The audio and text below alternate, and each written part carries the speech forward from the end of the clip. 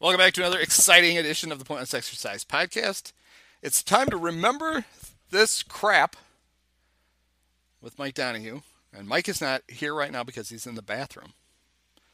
Hopefully making a number one. Otherwise, it's going to be a while if he's. Do you remember I'm going to talk to you guys like you're here. Do you remember in the movie High Anxiety with Mel Brooks, where he's at this very important um, Mike, I'm telling a story to the to the good people of the internet. I like All right, stories. so do you remember the movie High Anxiety with Mel Brooks? It's I, the ha- one I that's am a spoof of all the Hitchcock stuff. I'm ashamed to admit that I haven't actually watched it. I am Oh. aware of it. I'm a big Mel Brooks fan, obviously, but no. All right, But so go on. he's a psychologist, and he's giving a speech at this very important conference, and he's talking about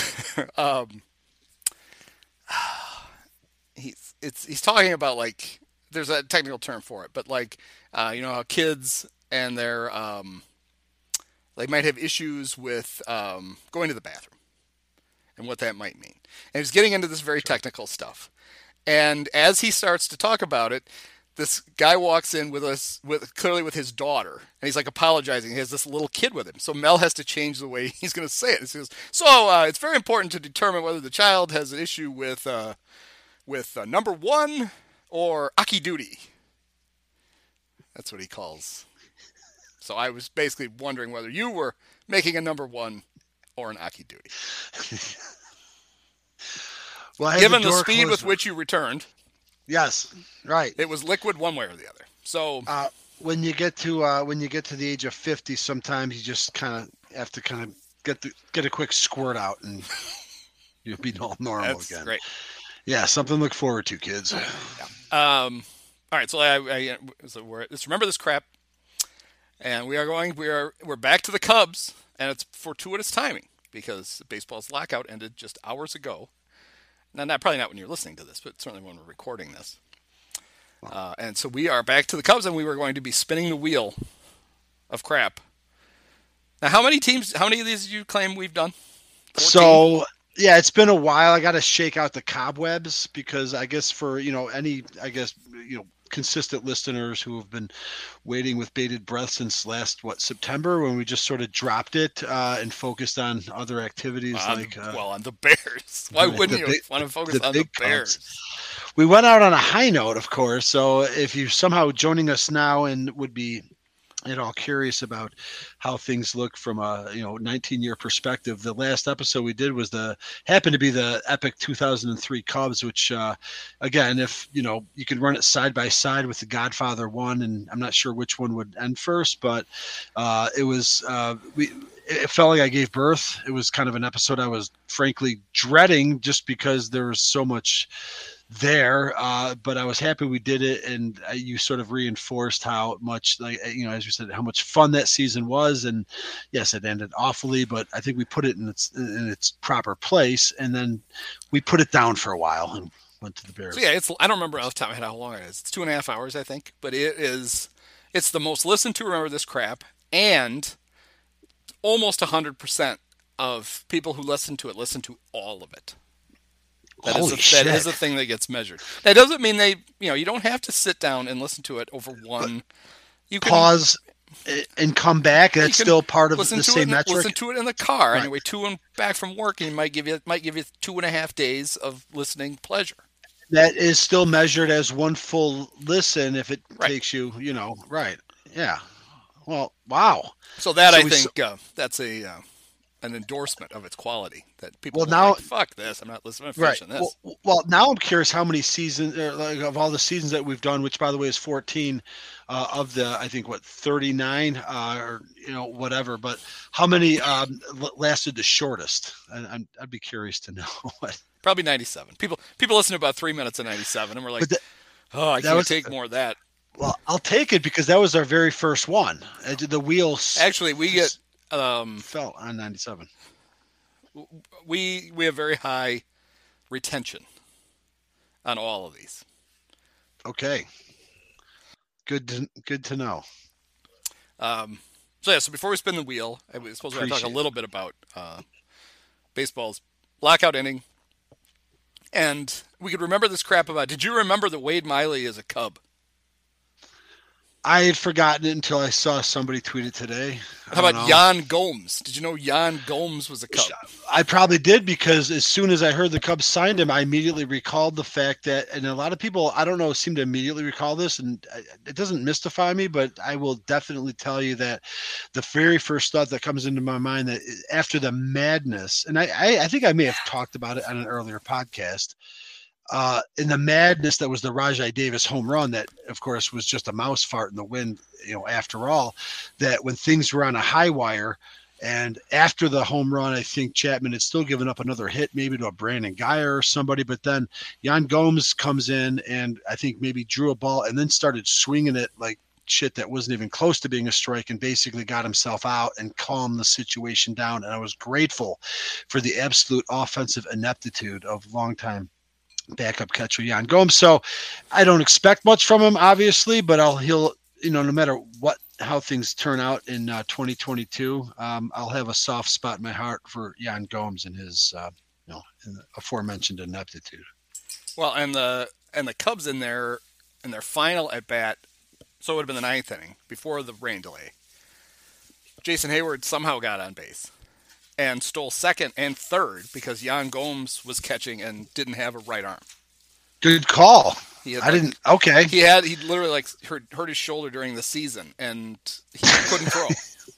And so, I know backup catchers are an afterthought, but you're in the World Series and that's what you got. And of course, not to make too fine a point on it, it was 5 years ago, which, could make us feel, different feelings for other reasons. But yeah, can't imagine, we're gonna get a whole lot more out of Jan Gomes. But again, because of his shittiness from 5 years ago, he's gonna get a little bit of a pass for me. That's funny. So he couldn't throw and he couldn't hit. It's great. Well, I mean, there are people who think that the reason the Cubs signed Jan was so they could trade Wilson. It just the hits keep on coming, Andy. Yeah. There was a picture from spring training of the players had their little what did they call the one? Remember in 90 during the strike in 90, so spring training of 95 when they started late. Oh, they had a thing at Homestead. And it had been remember Homestead famously got destroyed by Hurricane Andrew, it's a city near Miami. I kind of remember that. Well, they had rebuilt apparently the baseball fields, and they had the Player Association had set up like a camp there for the guys to work out since they couldn't go whatever. Well, the Player Association had one in Florida, and they had one at some complex in Arizona. So they fund their own out of their union at least can funds. work out. So the players, and now starting tomorrow, they can actually go. They can go back to their normal real places. Facilities. But somebody took a picture yesterday of 4 Cubs working out. And they were tiny little Nick Madrigal, Nico Horner, Jan Gomes, and Patrick Wisdom. And I wrote in the thing, they had combined, I think I got the math wrong. That quartet combined for 42 home runs last year. 28 of them from Patrick Wisdom, 14 from Jan Gomes, and none from Nico, who hasn't hit one since his rookie year. Madrigal couldn't even play. Not like he would have hit a home run anyway, unless he hit one on the ground somehow.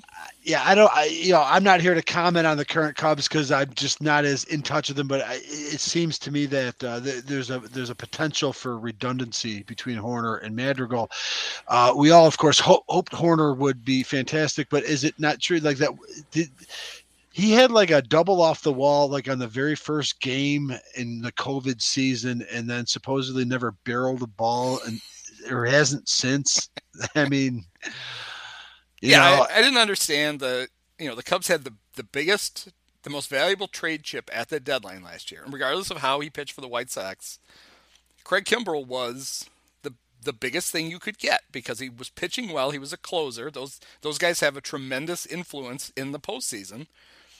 And the Cubs cashed it in for, I will say his name wrong. Cody, I think it's Hoyer. It's spelled Heuer.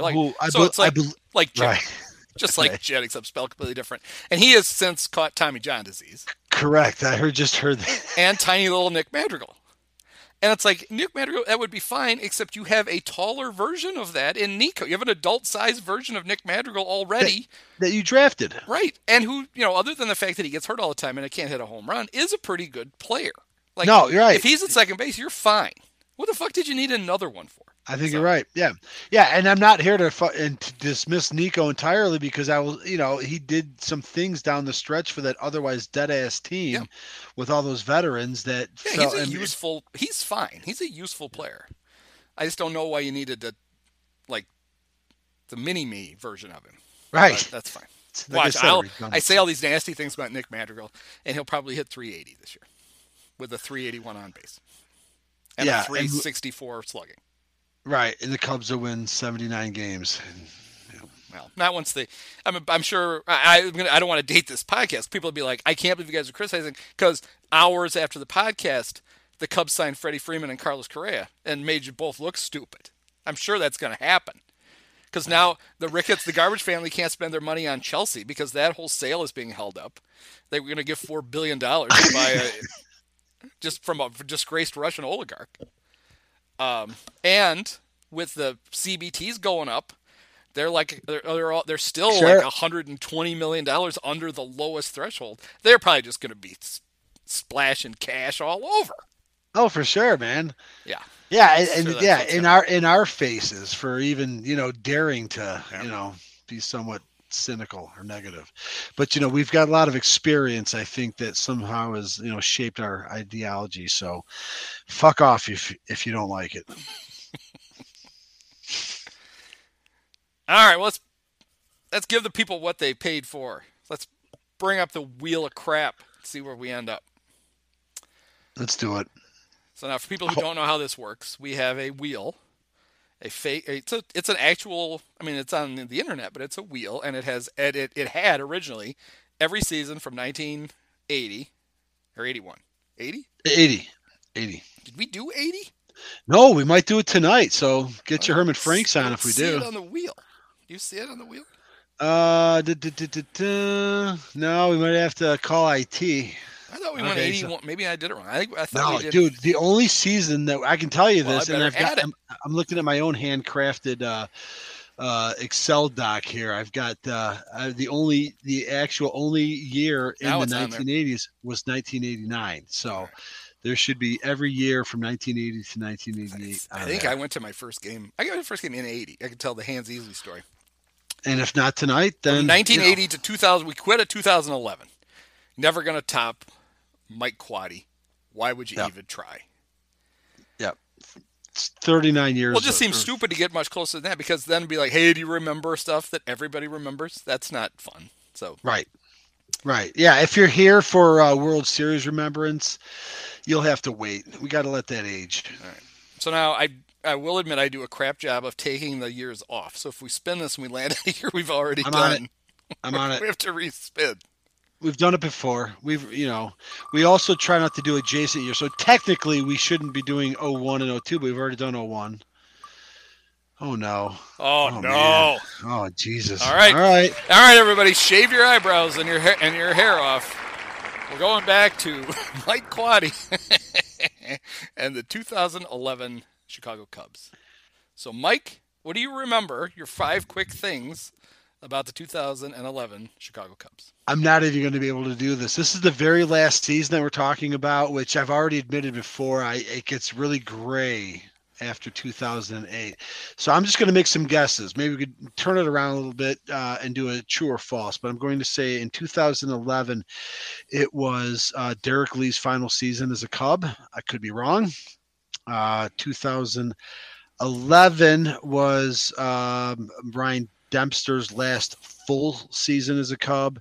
You already mentioned Mike Quaddy, so I'm just going to say that was his one full season. I feel pretty confident about saying it. Okay, 2011 so far you're 2-1 so far. 2 right, 1 wrong. Wow. Okay. And then also in 2011, I'm just going to throw this out there because I have no idea if this is true. Did Darwin Barney win a Gold Glove? Probably not. And I'm failing here, but if I can come through, the last fact about 2011, I will say I'm pretty sure it was Aramis Ramirez's I'm just going to say Aramis Ramirez, thankfully, was still a Cub in 2011. I think that's true. Thank you. Oh, for the entire season. I passed the test. Right. And I think into the next year, I think Lee may have gotten Lee got traded mid-season. We can hash it out. But so Derek clearly got traded in 2010. He got traded to the Braves, right?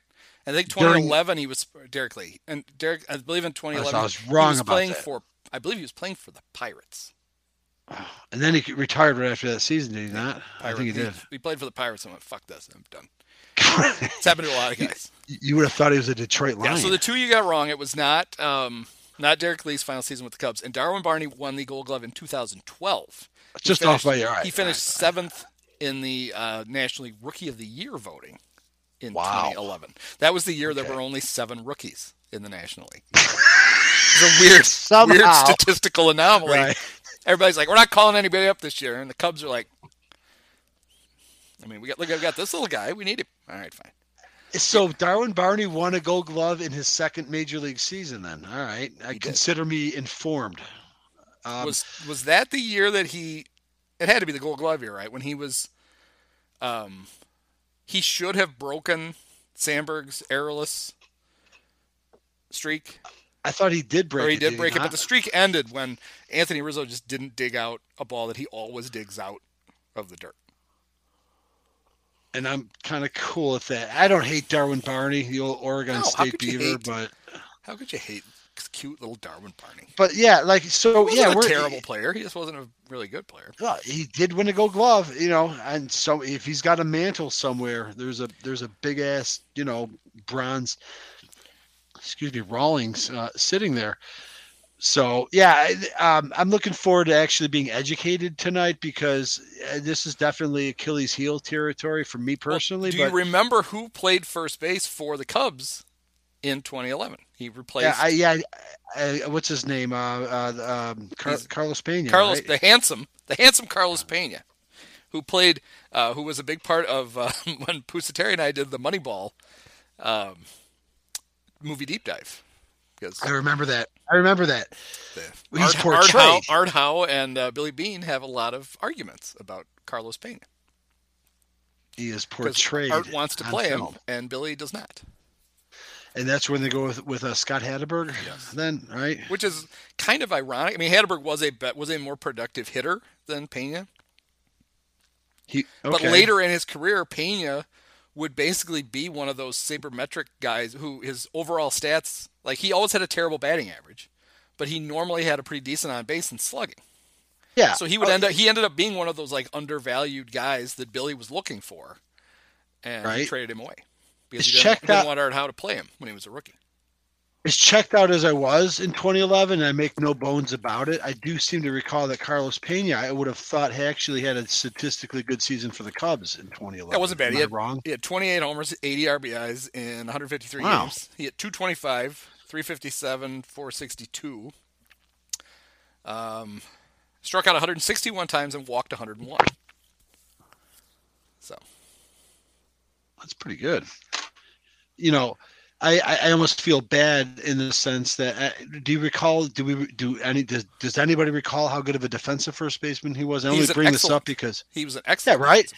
Because I kind of feel remiss here, and I'll rectify. I'll do my penance. It's Lent, all right. I'll make good here, but you and I, of course, have talked ad nauseum about how for all of the generational suffering that the Cubs have had in center field, that we've been treated to some very exceptional play at first base, beginning with Bill Buckner and Leon Durham and Mark Grace and Matt Stairs. Derek Lee and the 2001 Matt Stairs. Matt Stairs. Nick Madrigal size first baseman. And I think and of course, the aforementioned Tony Rizzo, but I think it would be unfair to not. And now Frank Schwindel. Tonight, right? And no, Frank Schwindel and his frying pan, the excellence of first base, in the frying pan. Because I'm very strong defensive aspect to what I'm referring to here. So Frank Schwindel in the frying his hand to catch the dig out balls, and Fred goddamn McGriff can go sit this out. All right, I'm going to defend Frank Schwindel because Carlos Pena belongs. I know this is true. I have a source with the Cubs. They confirmed this. If you remember about the time the Cubs, and we did a podcast on this, right? Didn't we run down all the Cubs Hall of Famers? We indeed we did every last Okay, so one. that they unveiled that not long after the trade deadline. And what they did they have an exhibit that goes with it, and they have Frank Chance's old first baseman's glove. And they thought it would be a nice tribute if Frank Schwindel would use it for the entire season. And it doesn't have a hinge in it. It's basically like trying to catch a ball with like a padfolio. That's the only reason that he's such a terrible first baseman. This year, give him a glove that actually bends. He'll be great. I like it, right? And props to Frank for trying to respect tradition. Well, I mean, he's the first Cub first baseman named Frank since Frank Chance. He felt like it was his duty.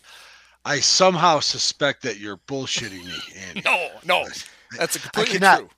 I'm going to have Crane on the podcast next week. I'm frantically in my mind trying to file through any first baseman. Frank. Frank. Did they have the other Frank Thomas ever? We had a Francona, I believe, that played first base briefly for the Cubs, but that would be a surname. That would be not future a first Hall of name. Fame manager. Yes, Terry Francona.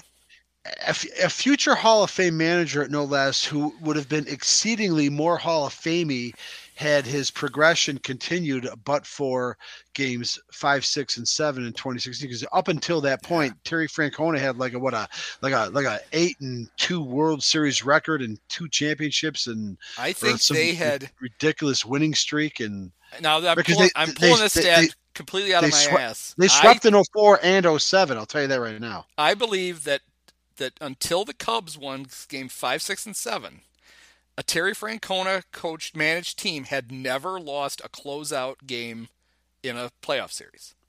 They had never been on the verge of eliminating a team and not done it. The only times they'd lost in the playoffs are when the other team got ahead of them, and they never had a game to win. And you're talking strictly in the World Series, right?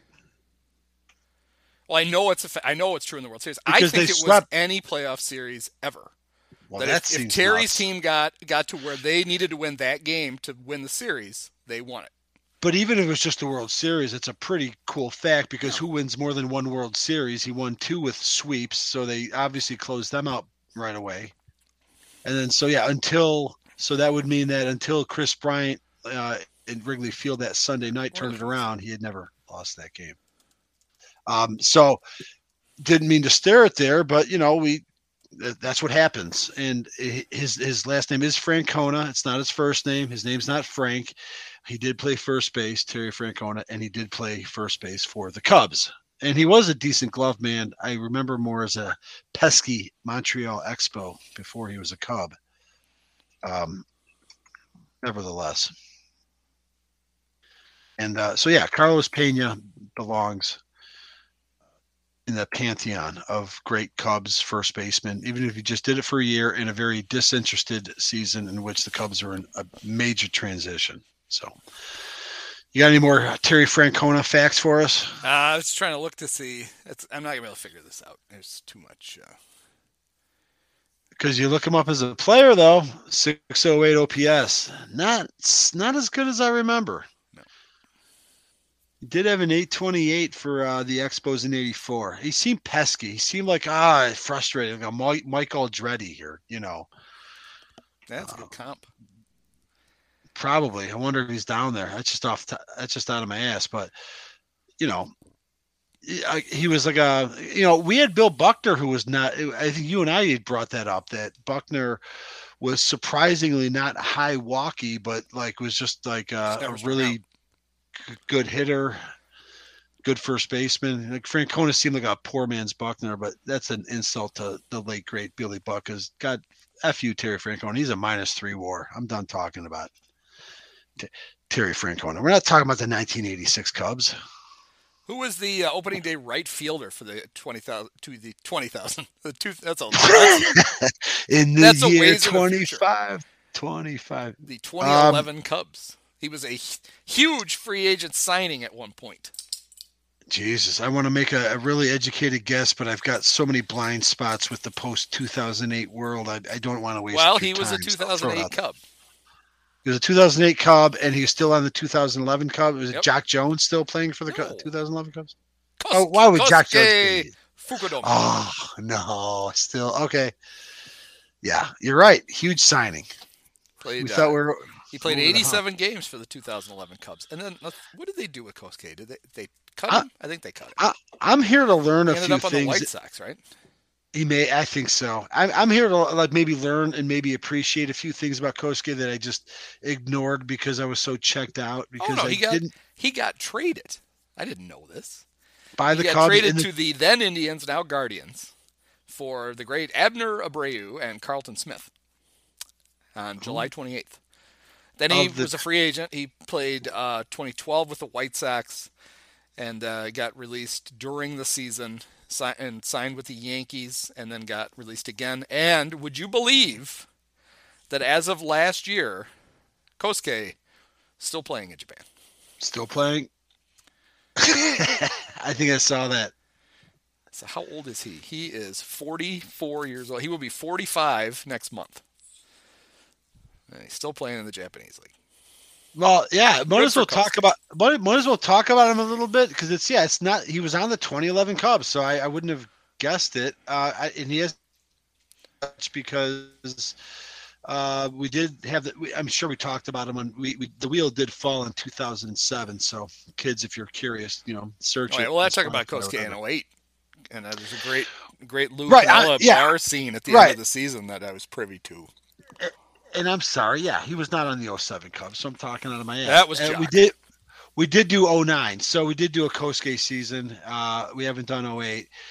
11 was last year, and I don't even know if I could put it in proper perspective. The Kosuke era, we did talk about the 2007 season, which was actually a rare season in which they sort of progressed from a good team to a better team, which wasn't really they kind of often progressed the case. From a team to a pretty good team. Because Lou, and we talked about it, Lou had to de-dustify the clubhouse for a few months. Well, and they could never find us. Well, we can't turn into the 07 pod again, but they had signed Soriano to play center, even though he'd never played it, and clearly that wasn't going to work.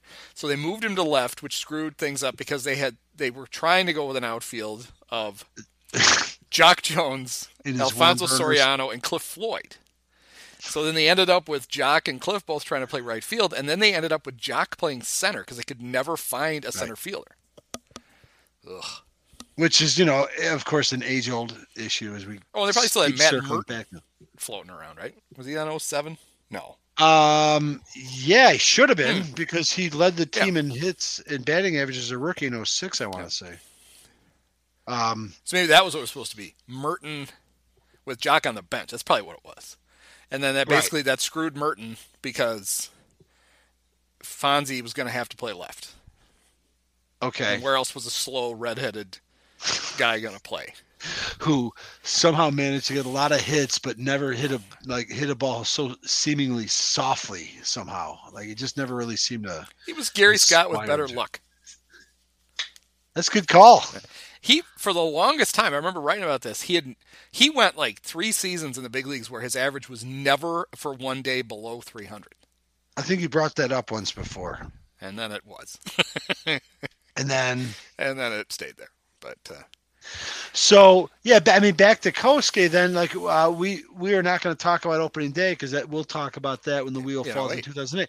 This is on the other end, but we can kind of still put it in perspective. He did make a splash, obviously, and it was at a time when the Cubs were good and ramping up, and it was like holy shit, like we went. It was the sort of, in retrospect, it was a slap together fantasy team that was just ill conceived, like you've already alluded to about the whole positional, configuration in the outfield, just trying to make it work. And we have, in fact, I know that we have on previous podcasts talked about how John McDonough just came on in and made that signing and just forced Jim Henry to make it work and configure it. The 08 Cubs, and there's the remnants of them still around in 11. Totally is, yeah.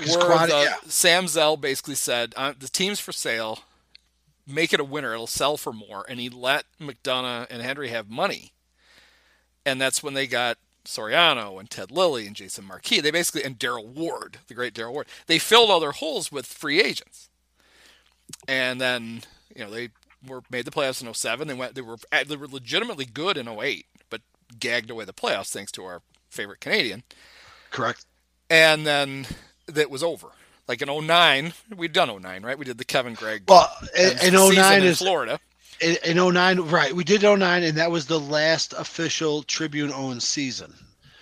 Right. We're actually the sale went through in September of 09. The Garbage family took over. Right. We're actually covering a Ricketts season, so it's completely within the boundaries to rip on them tonight. FYI. And then in their second season. And then in 10, Lou basically said, "You know what? I think I have to go out and take care of my mom." And he just bolted. And that's relevant to this because the Cubs handed the team over to everyone's favorite alopecia victim, Mike, the hairless Mike Quade. And the Cubs played well for Quade. It didn't mean anything. The season was over. Wait, in 2010 or 2011? In 2010. After Lou took off take care of his mom, which was a euphemism for floating a pool with a drink on my Well, he was keeping an eye on mom, but easy to do from the pool, underneath her apartment. Yeah, that's cool. We're not. Yeah, so Quade took over with 37 games to go, and the Cubs went 24-13. Wow. And guys like we referred to him, we didn't call him by name, but Ryan Dempster basically went to Jim Hendry and said, "That's our guy. You should hire him." And I think because the Ricketts were basically at a point where they weren't sure what they wanted to do long term with the team, but they pretty much knew that Jim Hendry wasn't what they wanted to do long term with the team, were fine with the idea of him hiring the interim because chances are they're going to kick both of them out at the end of the next season anyway, which isn't even what they did because Hendry doesn't make it through the whole 2011 season. Is that right? They fire him before the draft and ask him to stay on for the draft. And so he does. He runs the draft and he has his one really good draft with the Cubs, which includes just like Jim Finks. Exactly. It's the same parallel, Jim Finks. Wow. But that's Javi Baez, the Javi right? Baez. Yeah, that's the Javi Baez draft. Absolutely. That's wow. Well, who else then, though? I mean, is it his best draft because of Baez, or were there a couple other nuggets? Let's see. Certainly, our friend Arismendi Alcantara was. All right, so they get their first round pick was Javi Baez. Their second round pick was Dan Vogelbach, who they then turned into the guy who got the save in Game 7 of the World Series. Alongside Orville Overall and Joe Borowski and Cubs lore. So that works. Then they got Zeke DeVos, Tony Zych. Maybe it's only going to turn out that it's going to be good because of Javi. Taylor Scott, Neftali Rosario. How about this? 7th round pick, Wayne Gretzky's son, Trevor. Boom. Let's see. Did they get anybody good? Sean Dunston Jr. in the 11th round. Still didn't make it. Oh, God. We liked him. Fell's favorite Cub, Dylan Maples, in the 14th round. I mean, he made it. He made it to the show, and he actually showed shit, but all he did was just, Yeah, this draft is very much just hobby. But you know what? The sad thing is, Andy, you're probably not wrong. That might be one of Jim Hendry's best drafts. I mean, it's not quite Jimbo Covert and Willie Galt and. Well, let's see. Let's see what his other first round picks were. Richard Dent. So Hendry took over He took over when they fired Ed Lynch in 2002. In the middle, 2002. Another time, no, 2000. Another season in which they fired a general manager in the middle of a season. Oh, that's right, 2000. Ed Lynch was fired, and then there was a 1.5 year Andy MacPhail technically in charge until the whole Grudzelanek Hundley trade, which was really Henry, and then they're like, all right, we're not gonna pretend that it's not Henry anymore. So okay, somewhere around there. So Javi's gonna end up being the second best first round pick that Henry ever made. So since 2003 or 4, you're talking for Henry. What year did you say he took over? Officially 03. Oh, okay. So he's the best. You're going to go with Bobby Brownlee? Is that what you're going to go with? I was going to go with Bobby Brownlee. Well, there is another guy you could go with, but he didn't. Pryor. Didn't do his. So Pryor was technically an Andy MacPhail because that was after MacPhail. Okay, well you're confusing me. What year did Jim Hendry take over as GM? Well, that's the thing. It's like it almost just all fucking hard. It all circles back to how this fucking whole franchise has been for the most part for 40 years. But there is a period where Andy MacPhail was clearly the president of baseball operations beginning in 1995. Ed Lynch was his general manager, and Ed Lynch was fired halfway through the 2000 season and was not replaced but for Andy MacPhail having to officially be the general manager. Okay. Oh, in 2000. It was 2002. Ed Lynch got fired in July of 2002. My MacPhail basically was the acting GM for the rest of the season, but Hendry was doing the job, and then he got to officially do the job in 2003.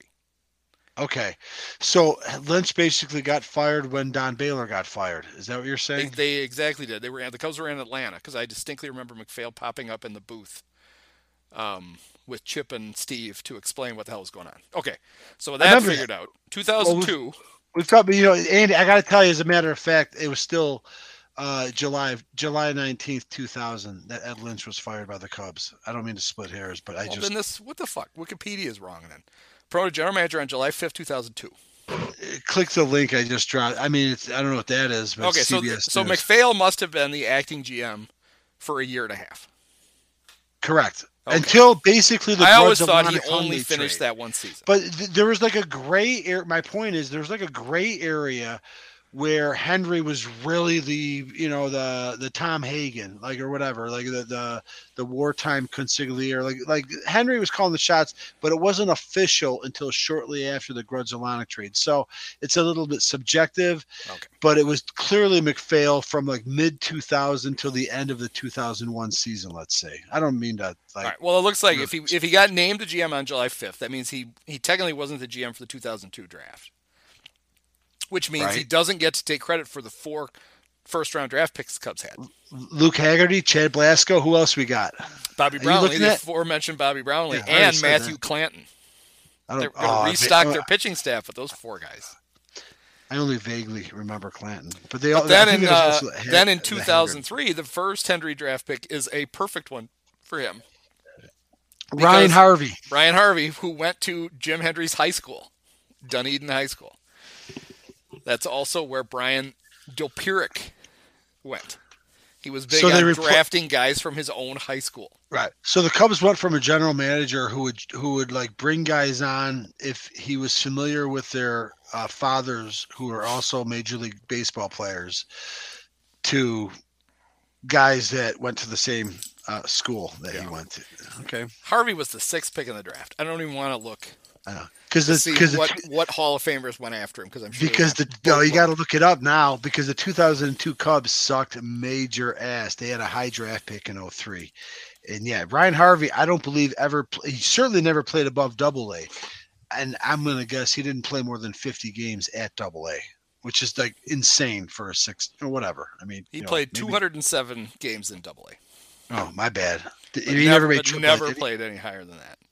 All right, so in the 2003 draft, let's see. I want to see them all. Here we go. I should have remembered some of this because it was when I was in Beloit, and the second pick in the draft was Ricky Weeks, and he immediately came to the Snappers. You've talked about that. Delman Young was the first pick to the Rays. That was long before he threw bats at people. Wait, can you help edify me? Delman Young is or is not related to Dimitri Young? Dimitri's little brother. And remember, Chip Carey said he was Dimitri's son. That's what it is. That's what it was. I knew there was not just a typical familial connection. Dimitri must be so proud of his boy, his son Delman, and Steve's like, actually, Jeff, that's his little brother. That's almost like Joe Buck asking Tony Womack's wife how she felt about her Hey, see, we saw. I got to shout out your mom. She was really excited. That was my wife. Oh no, that's good stuff. So Delman Young was the first pick to the then Devil Rays. Ricky Weeks to the Brewers. Kyle Sleeth was the third pick to the Tigers. He never played the big leagues. Tim Stauffer to the Padres. This was not a good top of the He made draft. the bigs, baby. Staufer, Yes, right? he pitched the big leagues, but the next two guys did not. Chris Lubanski, pitcher for the Royals, and Harvey. And then after that, some guys you've heard of. The Orioles took Nick Markakis. The Pirates took future Cub Paul Maholm. The Rangers took future White Sox John Danks. The Rockies took future Cub Ian Stewart. Ooh. The Indians took Michael Aubrey, Lastings Millage to the Mets. Let's see who actually was good. This was a bad draft. That's an interesting mix. You almost get None to of give those... Henry almost gets a pass because nobody got. None of those guys was great. pretty good. Well, Markakis is like a sort of a long hauler. Like he's almost in this Starlin Castro category of like almost being able to somehow play long enough to get close to 3,000 hits, but never being anything close to a Hall of Fame. So I would say the first superstar taken this wasn't taken until the 32nd pick of the first round. There is a superstar in this draft? Yes. You're saying? Yes. Matt Merton. Oh, of course. There's nobody. Jared Salter. That's the best. No Hall of Famers. No. I think the best player in in what was technically the first round. It's going to be a coin flip between Nick Markakis, who's not that good, but it's okay. He had a good, long, productive career, and Adam Jones, who was the last pick of the compensatory picks, and that was to the Mariners before he got traded to the Orioles. Nick Markakis, by the way, I guess he's done. His last season was the weird COVID year. He finished with 2,388 hits, which is a lot more than most people would have probably guessed if it was a trivia contest. Okay, so that was 2003. 2004, the Cubs didn't have a first-round pick. Let's see. I might even tell me who they lost it because they signed... Greg Maddux? An aging... No, I doubt Maddux had... No. They didn't the really Braves add had anybody. declined to offer him arbitration, so he wouldn't... They traded for Derek Lee. Yeah, so that's not it. You just can't trade draft picks. Nope. Let's see, who'd they sign?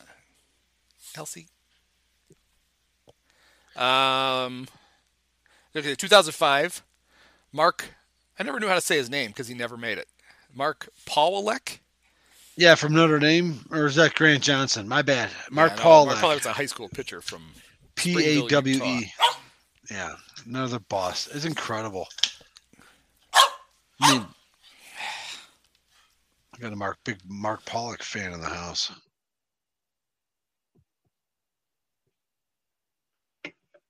I still can't believe.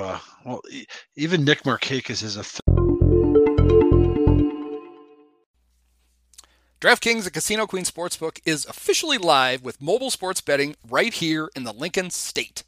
To celebrate Illinois going mobile, new customers can bet just $5 on any team of your choice and get $200 in free bets instantly. It's that simple. How else are you ever going to turn $5 into $200? And you can do this anywhere. Head down to Wrigley and sign up in front of the marquee. Take a selfie in front of the Jordan statue at the UC. Do it from your couch in your house.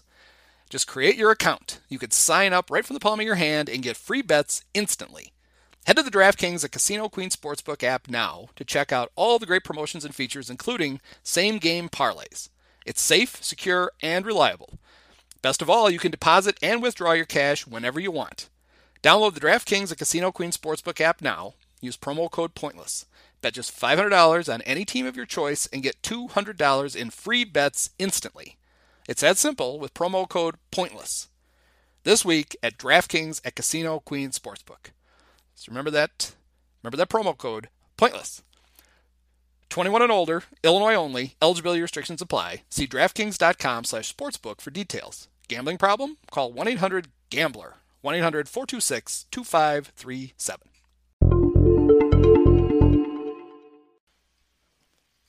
All right, so then so Pawlak in 05. 06 was the great Tyler Colvin, who would then be part of the biggest trade that Theo Epstein ever made. Wait, Is that Ian Stewart? Yeah. Yes. Of course, part of the rebuild. Yes. You gotta bear with us, folks. It's not always going to be pretty. So Tyler Colvin went to Clemson. He was 06. He Then did? 07 was Josh Vitters out of Cypress High School in Cypress, California. Can I stop for just 1 second to ask that? I know it did not happen during the 2011 season. In fact, I'm pretty confident it happened during the 2007 season, in which it's perfectly acceptable to bring this up because we've already done the 2007 season, and I don't think we mentioned this, but I want to say that Josh Vitters was interviewed like the week or month in which he was drafted during a Cubs game. And I could be wrong, so if I'm over my skis here, feel free to edify me, but somehow had responded to a question in some sort of a talking about hitting 500 home runs, or home runs 500 feet, I believe it was, something like that. So much better. Yeah, well, right. Like, I don't know. Probably a road to nowhere, so don't even bother looking it up. It just felt like I just remember thinking like, "Ooh, this guy seems a little out to lunch with his answers." So that might not be fair, but I went to Clemson. No, that was Colvin. I was talking Vitters. You're talking about Vitters. Oh yeah. Vitters was the third pick in the draft. He was supposed to be a star. This was can't miss Wade Boggs type hitter, except right-handed.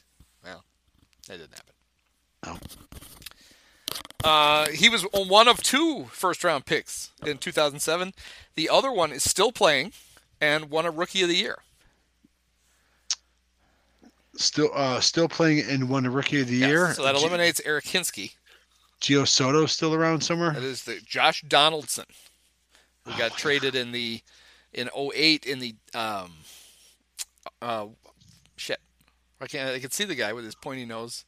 Rich Harden. I wanted to say Dan Herron. Rich Harden. Also, Chad Godin, Dumpster Fire or Dumpster Pier. Yeah. Okay. 2008, the first round pick out of TCU. It was not Jake Arrieta, but it was Andrew Kashner, who would get traded for Anthony Rizzo. So that turned out pretty good for the Cubs. Right. And also part of the Killer C's, Castro, Kashner, and Colvin. John Greenberg loves to reminisce about that little season ticket holder marketing campaign they had. Did you get an autographed ball? Because you're a season ticket holder. I'm sure I did, but good. How if I know what I did with it? 2008. Oh, they had 2 picks in 08. Kashner and then Ryan Flaherty, shortstop out of Vandy, who played for the Orioles. Is he in the studio show now? I'm sorry, that's Ryan Sweeney. Some other nondescript, just Irish-American guy. 2009 first-round pick was a handsome lad from the University of California who struck out a shitload of times in college, and you'll be shocked to know, struck out at a prolific rate then in Major League Baseball. It was Brett Jackson. Oh, he looked like a player. He's one of those guys you could see the Cubs scouts, not Cub Scouts, but the Cubs scouts. I'm sure Cub Scouts would have liked him too. Looked at him like, oh yeah, this guy, he's going to be a star.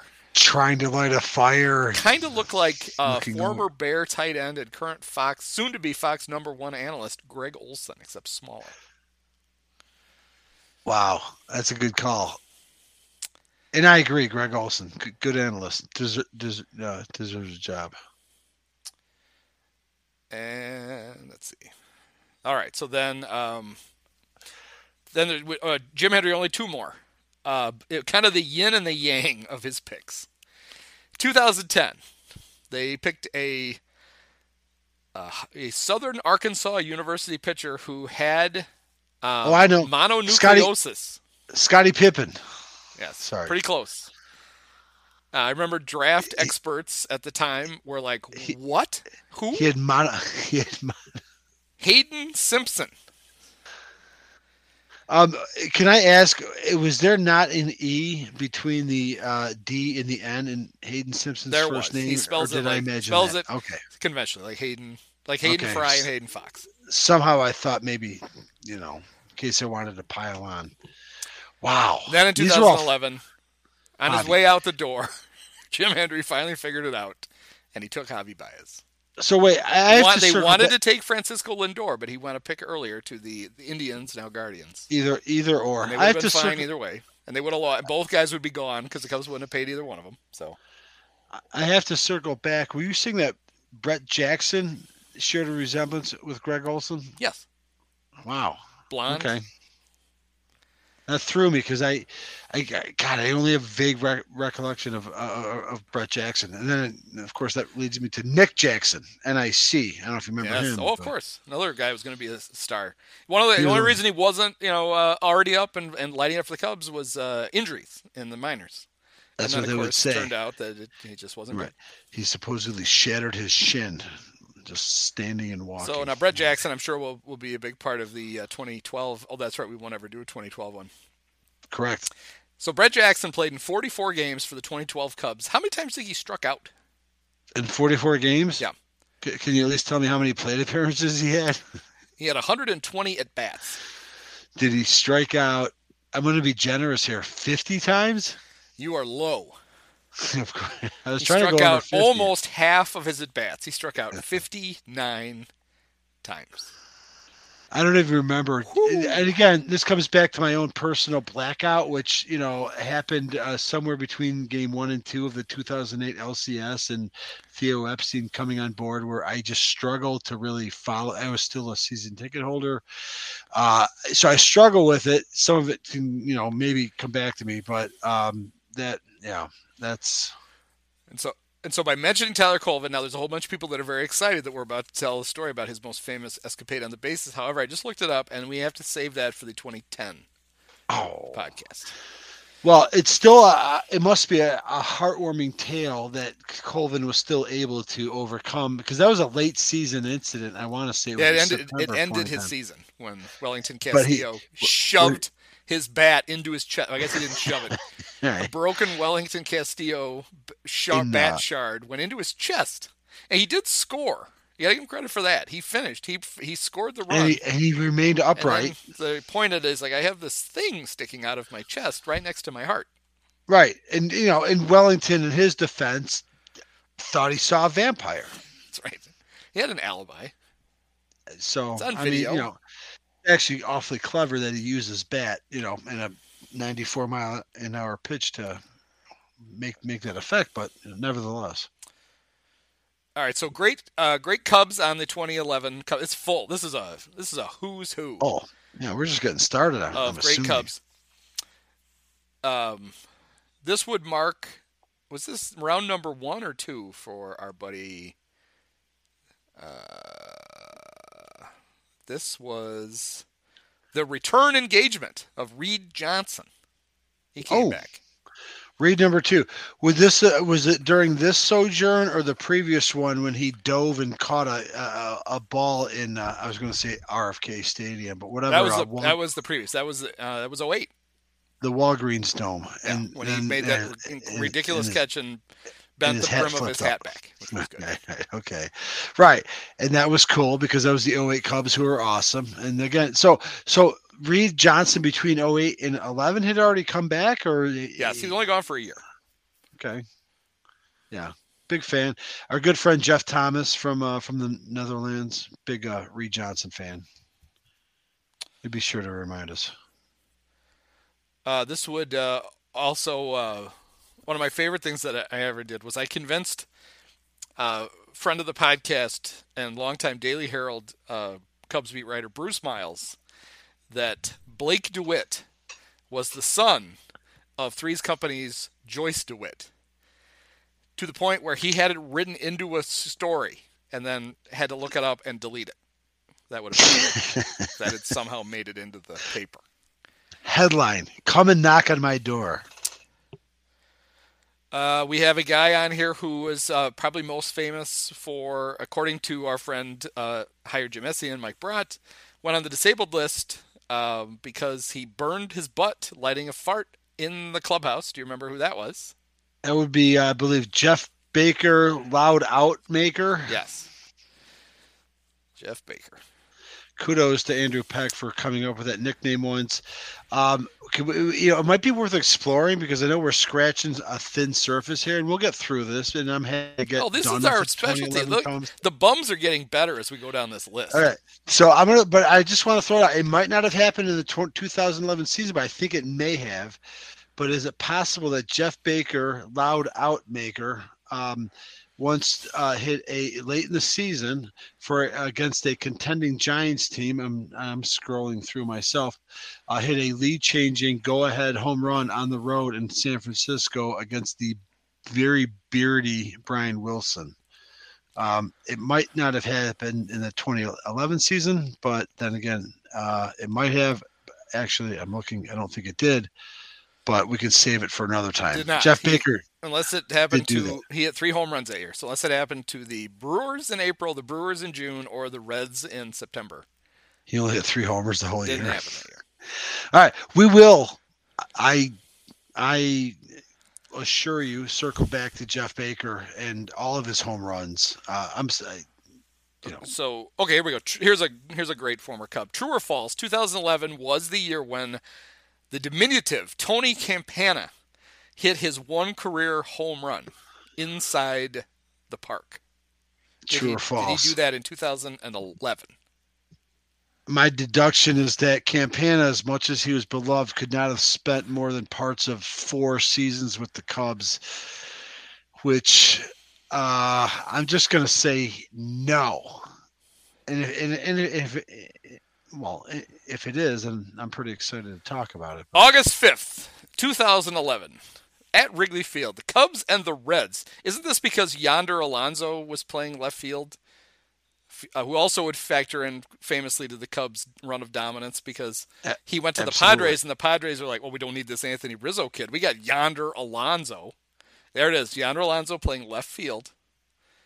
And when did this happen? This happened in the bottom of the first, with Starlin Castro on first base. Tony Campana hit a line drive to left field that Yonder just did not do anything with.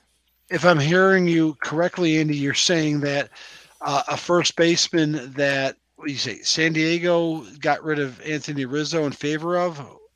Yes, Yonder was still playing for the Reds. But he's in left field. He's in left field because Joey Votto was playing first base for the Reds. Okay. So Yonder didn't have a spot because the young Canadian had taken his spot at first base, so they put him out in left field, and things did not go well.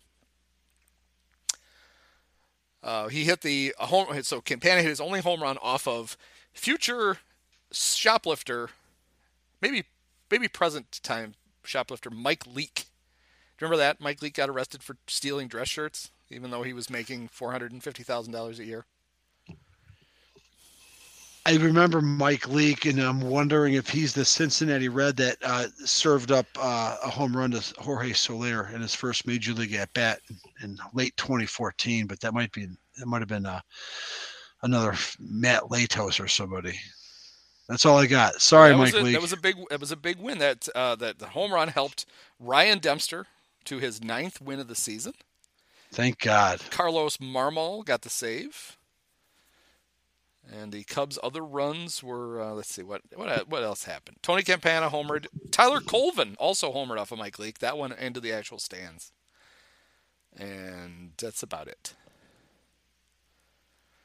So where are we with, and by the way, I did manage to grab the Campana clip if you're interested. I threw it down there, but I'm wondering actually from a baseball sense where we are with the Carlos Marmol. We haven't talked much about him at all, of course. Yeah, we haven't got to the pitchers at all, really.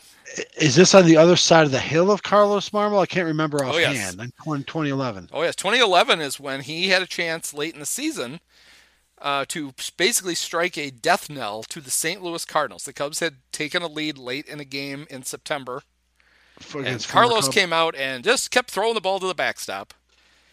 And who's the former Cub at that point that got an unlikely hit down the line that tied the game and pushed it to extra? Do you remember? Mike against Carlos. Ryan Theriot. Oh, no, it's not Mike Lum. He was not. Mike Lum was Mike Tyson. Jeff Lottie. Mike Tyson. Not Tom Richie Ramsey. Hebner. It's not Richie Hebner. It's not Ted Sizemore. It's not Larry Bittner. Yeah, this was bad Marmol. This was pretty much on his way out the door. Marmol. He must have pitched for him though. Did he pitch for him in 12? Was it they traded him, right? They got something for him. He got traded to the Dodgers in 13. Wow, I mean, good for him to keep earning a contract. It felt like at some point he just became. He went from like they got Matt Guerrier. Or how do you pronounce that? Yeah, Guerrier from the Dodgers, right? Matt Guerrier. He actually pitched for the Cubs a little bit. Maybe saved a game or two. This 2011 Cubs. This is my club. Wait till you see the pitchers. But let's see. We've got a few more hitters. The catcher who had the catcher with the greatest name in Cub history. Not Steve Christmas. This was his third. This was his fourth season. No, this was his fifth season with the Cubs. But this was the. He played in 46 games. He'd played in more games the years prior. Backup catcher. I already said Steve Christmas. What could be a better name than that for a catcher? Coy Dolan. Oh yeah, of course, right. Jesus, that's right. We've talked about good old Frankenfingers. Guy who cut 3 fingers off his right hand with a table saw at his house. His wife sprang to action, took his fingers, put them in a plastic bag, put ice in the bag, drove him to the hospital. Doctor said, yes, we can reattach the fingers. She had a baseball with her. The doctor literally put the baseball in his hand while he attached the fingers so that to make sure Coy would be able to grip a baseball. I'm picturing the doctor like pulling the finger forward and like slinging it so the finger like sort of falls over the baseball. Like, okay, we can do this. Frankenfinger. Good old Coy. It was come up multiple days. A cult hero of sorts, I think, for good old number 55. A lot of people. Yeah. And still around. I mean, because we talked about the 2007 Cubs, and he was around then, and he sucked. But he managed to somehow contribute to that Rockies game. That he had a big hit late, and he otherwise sucked. But here we are, 4 years later, and oh boy, still plowing away. We got another Anthony Rizzo tie-in here. Future All-Star Brian LaHair was on the Cubs. He played first base famously the next season. Yes. For the Cubs, was their one token All-Star, and then was immediately replaced and then Anthony Rizzo took over first base for the next decade. We brought this up once before, and I reminded you of Brian LaHair never played in the big leagues again. We talked about this before, and I brought up a tweet that you made that I wasn't able to recall it accurately. I'm going to try it again, and it was that the tweet was essentially somewhere in Lincoln Park, somewhere in an apartment in Lincoln Park, Anthony Rizzo just texted his mom to ask why his backup is in the All-Star game. Because he was called up pretty much at the moment that LaHair somehow made the unlikely. Yeah. Well, they let Brian flounder around in the outfield for a while, but they did. Okay. So he played 20 games in 11. He had 288, 377, 508, flashing a little of that All-Star stuff that would show. Quite an interesting thing. Like he's Kirk Gibson, by the way, World Series MVP, never made an All-Star game, right? And I remember like in the early days of Baseball Reference, when in the early days, right, when people sponsored pages and like it was very, you could still understand it, but they would you would see right away if a person was a Hall of Famer. I mean, you still see it now. Now they signify it now even more pronounced. But it was pointed out in the early days of the early internet, of early Baseball Reference, that Kirk Gibson, because he was never an All-Star, never had any kind of a banner, but that longtime, mediocrity of the Atlanta Braves catcher Bruce Benedict, who happened to be a 2-time All-Star, had the banner. So Brian LaHair has the banner, right? You look him up, because it's not a banner anymore. It's like more of like a medal now. They kind of, or at least if you look at it on your phone, but. Well, Gibson was a two-time MVP. but never an All-Star, I believe, But right? don't they have a banner for MVP? Right. Okay, so that's what it was. I didn't have it straight in my head. He did not. So Just what doesn't was have an it? All-Star one. He was a season MVP in '88 and '84. No, Willie Hernandez was 80. Wait, he was not a season MVP, right? Okay, so only 88 then. He was the National League MVP in 88 He was with right. completely mediocre stats. He Could won have it because almost he was gritty. That's why he Right. won. And then of course Shit. and then everybody thinks, oh, of course he did because he hit the home run. His only plate appearance in the World Correct. Series. I watched a really good, and I'm sure you've seen it because I just Oh yeah, he was recently only watched one-time MVP. it. He also 88. won. Here are the Could have been banners that Hershiser. Kirk does Could have have. He was an MVP. He was a Silver Slugger. He was an ALCS MVP. He was a member of 2 World Series championship teams, and he was a Manager of the Year for the Diamondbacks. Right. I was going to say Diamondbacks. What would that be? Let's see where he finished in the voting in '84. How close did he come to being a two-time? He was No, sixth well, place. Willie Hernandez was the MVP, former Cub. We'll talk about Willie. Was the MVP in the American So League. Willie won. His teammate. Then it was Ken Herbeck, the Quiz, Dan Quisenberry, Eddie Murray, Don Mattingly, and then Gibson got the 6th most votes ahead of Tony Armas in 1984. Okay, next on the list of Cub superstars is a future American League batting champion. On the 2011 Cubs. 2011 Cubs, future American League batting champion. Oh, DJ LeMahieu, right? DJ LeMahieu. We get traded But with Tyler Colvin. I was going to say he was not part of and the Ian Stewart. The worst trade Theo ever made with the Cubs. That seems fair. I don't have. And an it might easy have been his count. first one. It might literally have been his. Well, no, because that happened right before the season, right? Like in spring training. So the first one I think was Rizzo. Before the 2012 season, right? Because again, this is the last. This is the last season of. I don't know who the GM is at the end of this season. It's not Henry. Henry left in July. Left. Well, I guess Henry probably left right at the trade. I think it's the ghost of Charlie didn't Fox. matter. Yeah. Right. Yeah. It was in disarray, and Theo fell into their lap. So it was just like Gary Hughes do it with his Hawaiian shirts and his Kenny Rogers beard. Former Cubs superstar Luis Montañez was on the 11 Cubs. So that's pretty awesome. By the way, let's point this out. Luis Montañez we've already talked about top 5 picks. I think you said Ryan Harvey was a 3rd or 5th. Pretty sure Luis Montañez, because the 1999 Cubs, whom we've discussed, who crashed and burned after a 2-month spurt. We got to do the who got picked after Luis Montañez. Would have had a horrible, season. Luis Montañez also probably a top 6 pick, and that's probably being generous. He was the 3rd pick. Yeah, I was going to say 3rd, but I didn't want to overshoot it. And we're talking about the 2011 Cubs, and Luis Montañez is playing for the 2011 Cubs, but this is after this like ridiculously absurd circuitous route.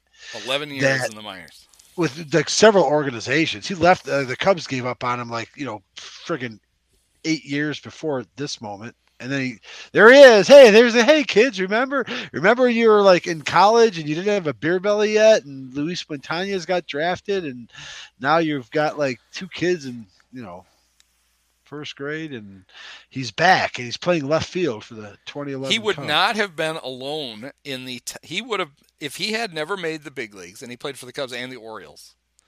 Right. Of the top 10 picks, 1, 2, 3, 4, 5.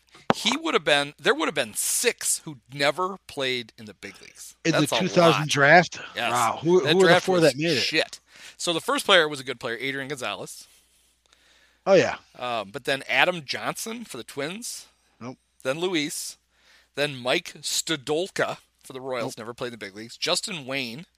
Nope. Rocco Baldelli, who was a good player, but had some weird mitochondrial disease that always kept him from being able to play very much. Yeah, but somehow it allows him to hang around and manage, but whatever. Well, you don't have to do a lot of running around when you're the manager.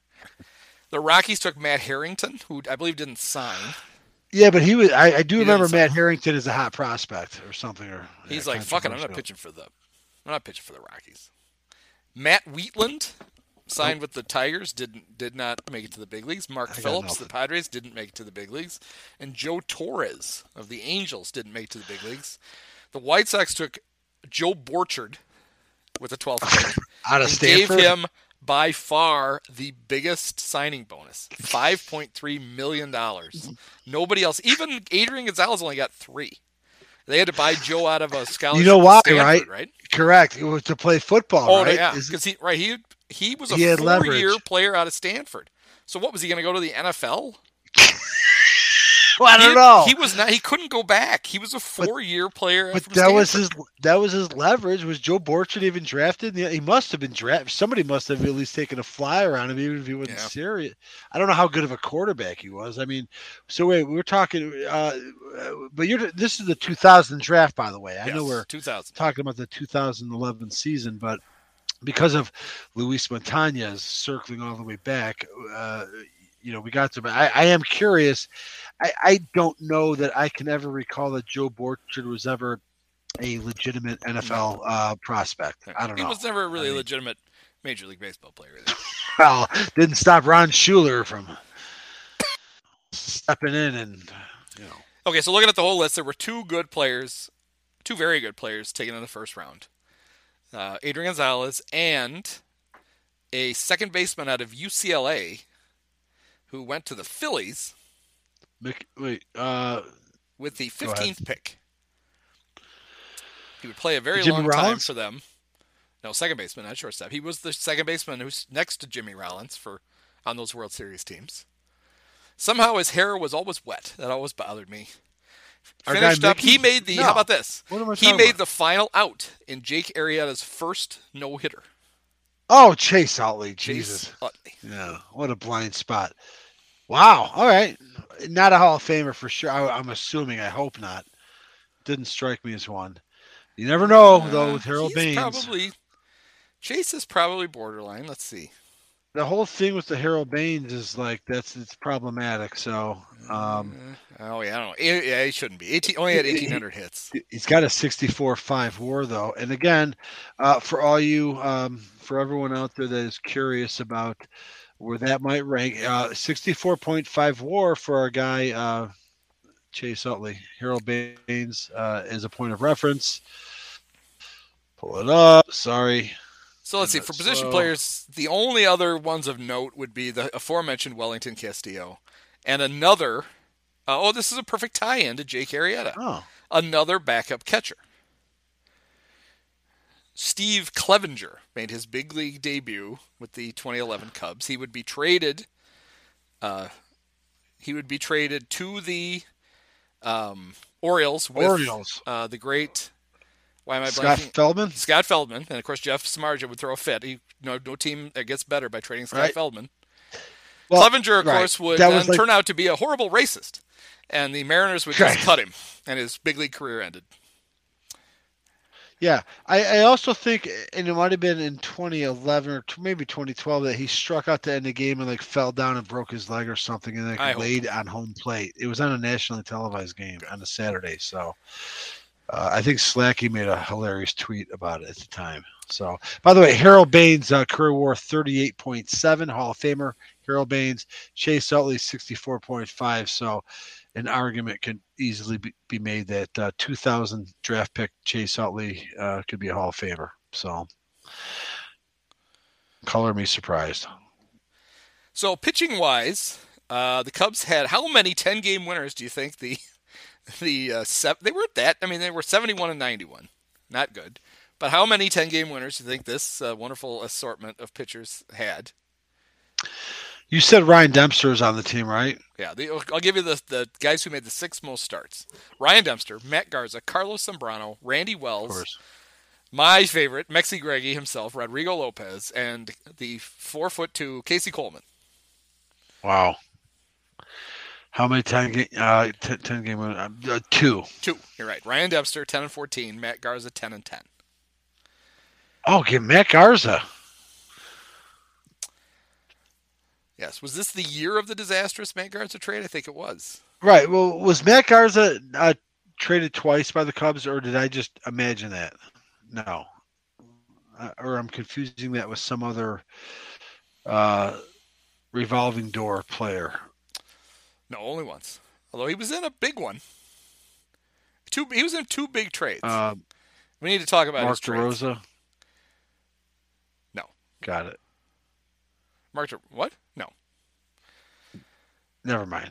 So DeRosa came. DeRosa was a free agent signing, and then he got traded to the Indians, Guardians. Right. When the Cubs were trying to become more left-handed, that helped pave the way for Milton Bradley. That was a great move. Correct. Okay, and we broke that down. So 2011 was the year of the Matt Garza trade. January 8th, 2011, Jim Hendry's last big trade. He traded Hak-Ju Lee, Chris Archer, future Cub. It would only take him 10 years to get back. Robinson Chirinos, Right. the Only great 10 years. Sam Fuld, and the previously mentioned Brandon Geyer to the Rays for Matt Garza and Fernando Perez. Wait, back up. Brandon Geyer, who played against the Cubs in the 2016 World Series, Yep. right? Yes. Was once a Cub farmhand. Yep. That's why I was sure watching that game that we were somehow going to get beat by a very mediocre former prospect of ours. I did not know that. I think you mentioned that. He got the hit before the Raji Davis home run, and then he drove in the last run of the World Series, right? Didn't he after single? Rajay got on and stole second, and then My favorite stat about Brandon Geyer was for the longest time, and maybe he even finished his career this way. Let's look it up quick. Let's see, 85. Oh no, a late season surge. For the longest time in his career, he had more hit by pitches than walks. And for his career, he finished with 91 walks in 7 years and 85 hit by pitches. He led the American League in back-to-back seasons. He had 24 hit by pitches in 2015 and 31 in 2016. It was like the one thing he was good at. So yeah, the Garza trade not great because Chris Archer would outperform him for a very long time for a very small amount of money. So I just made a realization, which I think is relevant to our discussion tonight, and I think helpful. So I'm going to bring it out here, Andy, and tell you that, our guy, Ryan Dempster, whom we, have some feelings about. Oh yeah, he's one of my all-time favorites. Oh, and we haven't even had a chance to get to like his 2 particular colossal failures that distinctly drove 2 separate Cubs seasons out of the playoffs. Yes. Many people forget it because he's affable and he's white and he's, whatever, rides a unicycle and, He's had his tongue up Crane's ass for right. 20 years now. But because we are doing the 2011 Cubs, and because we often sometimes circle back to opening day because it's a very big, exciting day, I've been to a lot of them, and I like to bring up things that happen when I do, whether it's driving in from DeKalb and drinking for 15 hours and coming back after Tuffy Roads, it's 3 homers or whatever. It occurred to me that on opening day, 2011, Ryan Dempster provided us another taste of the sort of ass suctitude that just sort of pronounced his his performance just when things counted, really. We can also, when we talk about the 2006 Cubs, talk about the time that he gave up a lead-changing go-ahead 9th inning homer at Wrigley Field to A.J. Pierzynski of the White Sox, but that's in 2006. But if we're here to, continue to do our best to stamp out any undeserved and unearned Ryan Dempster positivity, you've come to the right place. If you go to April Fool's Day, of course, probably Dempster's fucking holiday, and it's circled on his calendar in 2011. Oh, I already see it. Oh, and it's opening day. They got the bunting out. It's opening. It's another big game. Just saying. And we'll talk about 04 and 08 later, but I'll let you take it away, Andy. Well, I think So I see what happened. Are you talking about him giving up one huge hit? Seemed like it, right? It seemed awfully eerily similar to another big hit. Yeah, so with the Cubs leading 2-0 in the top of the they opened at home. They did. Yeah, top of the fifth. I was at this I'm not game. used to that. They're opening at home this year thanks to the lockout. Do you have tickets for April 7th against the Brewers? I might That's be opening there. day now. What day is this? Is it Monday or Friday? I have no idea. It's whatever day the 7th is. I might be there. Who knows? I used to go to all of them, but whatever. So top of the fifth, Cubs up 2-0. The Pirates have Ryan Dumit. He singles. But then Garrett Jones hits into a ground out that takes Dumit to second. Then Dempster somehow, now this is miraculous. Cooperstown should have called for the ball. He walked Ronnie Cedeno. Did Ronnie continue to stand in the batter's box? No, but I'm sure Ronnie tried to steal second and slid into left. Well, we talked about that, but even everybody had to point Ronnie to first base because he wasn't sure about.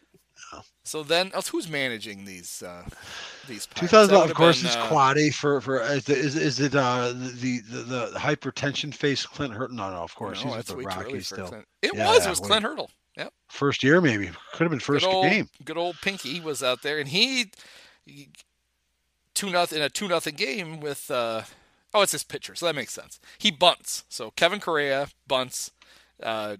He advances Dumit to third and Ronnie to second.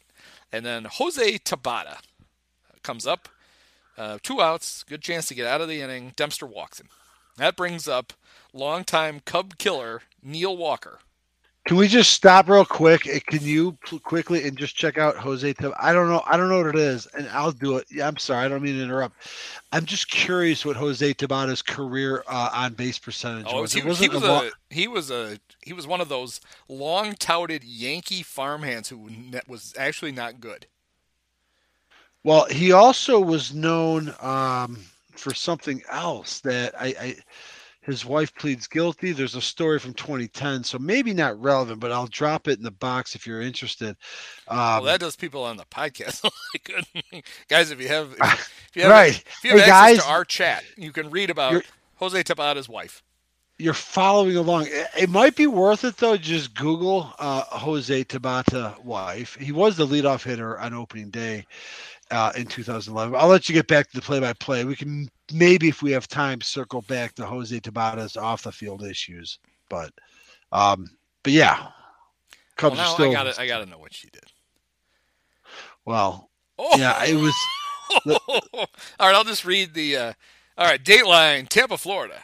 July 21st, 2010, so just a year before. Right. A woman accused of faking a pregnancy and stealing a baby to fool her husband, Pittsburgh Pirates outfielder Jose Tabata, into thinking he was the father, has pled guilty. So how old would Jose have been in 2010? Because 21 years old. Okay, 21 years old. Because Amalia Tabata Pereira, age 44, pleaded guilty in Hillsborough Circuit Court on Wednesday on charges of kidnapping, interference with custody, and impersonating a public officer. In March 2009, Tabata Pereira posed as an immigration official and threatened a migrant worker and her boyfriend with deportation if they didn't give their baby girl to her, prosecutors said. The mother complied, then contacted police 6 hours later to report a kidnapping. Wow. A Pirate spokesman says Tabata has long avoided contact with his estranged wife and continues to work with his lawyers to complete their pending divorce. Now that brings to mind Jared Saltalamacchia. Do you remember that Jared Saltalamacchia's wife was significantly older than him, and it turned out she was his gym teacher in high school? So there you go. That's why people need to listen to the whole Remember This crap. Why would you think the 2011 Cubs would come up to Jose Tabata's estranged wife stealing a baby and Jared Saltalamacchia marrying his gym teacher? But and of course, but what is the date line on the Tabata story is 2010, so it already occurred. So we're not now here to shame poor old Jose Tabata. In fact, I think feeling sympathetic, Ryan Dempster, what did you say? He issues a bases on balls. He walks him to load the bases ahead of Neil Walker, who had a long history of doing horrible things to the Cubs. And on a 3-2 pitch, Neil Walker hits one to deep right field, and it's 4-2 Pirates. He pulled a James Loney, as we knew it around the park, and by that point. So James Loney, yes, we all had flashbacks to I mean, it's like, okay, how many times are you going to do this, asshole? And yet you're still just going to waltz back into town That's a me. Is the few big. years That's my later. biggest problem. People think I'm just such an asshole because I hate Ryan Dempster so much. I mean, he earned it. He's a He's constant dick punch as a player. yes. Everyone wants to beat up Alex Gonzalez and I mean, like there are like so many players. You mentioned Milton Brad. Like Carlos Zambrano might get booed because those are other reasons. I don't want to like make too fine Carlos a was the point on it, greatest. but well, I know. But like it's just like how simply he can just waltz in, and it's like, dude, you typified like all of like the frustration while like enjoying all of the trappings at the time, but not doing it because when it counted, you couldn't do it, and yet you shamelessly, without any embarrassment, just walk right in like you're entitled to it, and that's going to be it because most fans somehow, because of their own internal biases, forgive you or forget all of these nut punches that you've provided us. It's just mystifying to me. So that brings us to the next pitcher on the list, which is Carlos Zambrano, who is in his final year with the Cubs. Oh no! So wait, was that Cubs game was the season opener, right? That was not the Jason Hayward Carlos Zambrano. Was that the next year on opening day? It had to have been before, The year because before? this is it. Jesus. Okay, so you got to find the game when Zambrano walked off the field in Atlanta this season, right? And he never pitched again for the Cubs, I think. Yes, he retired, and then he retired more than once. Um, He also threw out umpires. I mean, you never know. Carlos did it all. So in his He final did. season with the Cubs, he had a winning record. He was 9-7, but he had a 4.82 ERA. Let's see. I wonder what he hit. That's more important. That's a good call because I think he actually may have refined his hitting as Um, he aged. I could be wrong there. no, he had only one homer and two RBIs He didn't in get a lot of the at bats 36 though. plate appearances. Oh, Um, by the way, Harold Baines alert. Carlos Zambrano's WAR 43.9. So strike up the band if you're so inclined. yeah, Carlos had a nice stretch. He homered in his In final 11 2011, seasons in the big leagues. He had at least one home run. He had a stretch from '06 on where he hit six. He had 6 home runs in 2006. 6-2. He had 4 homers in 8 and 9. And then he had a homer in 2010. He had 2 in 11. And then he hit one for the Marlins, for well, Ozzie Guillen's Marlins. Do you remember who he got traded to the Marlins for in the yeah, 2011-12 Chris offseason? Volstad, Yeah, and I'm 6'8", sick. Chris I'm Volstad. I'm sick that I know that. Was that going into the 2012 season? Yes. So even though I will sit here and readily admit that I like black things out between, the James Loney Grand Slam or Mark DeRosa failing to turn a double play and Theo getting hired, somehow things like Chris Volstad replaced Carlos Zambrano pop into my head. So I wish it didn't. So Ratty pickup driving Randy Wells made 28 starts for those Cubs. He was 7-6 with a 4.99 ERA. And then one of my favorites, Rodrigo Lopez, who had been a pitcher for the Diamondbacks, came over and he made 16 starts, 26 appearances for the Cubs.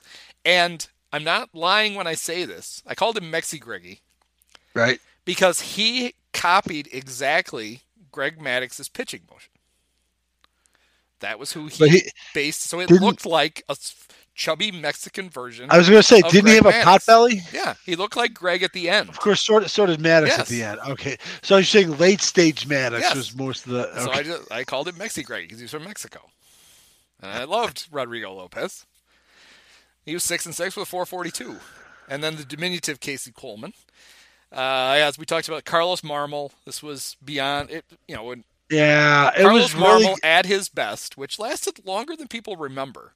That's what I was saying. What I'm kind right of a bit surprised to was know that he was still pitching was this late a dominant pitcher.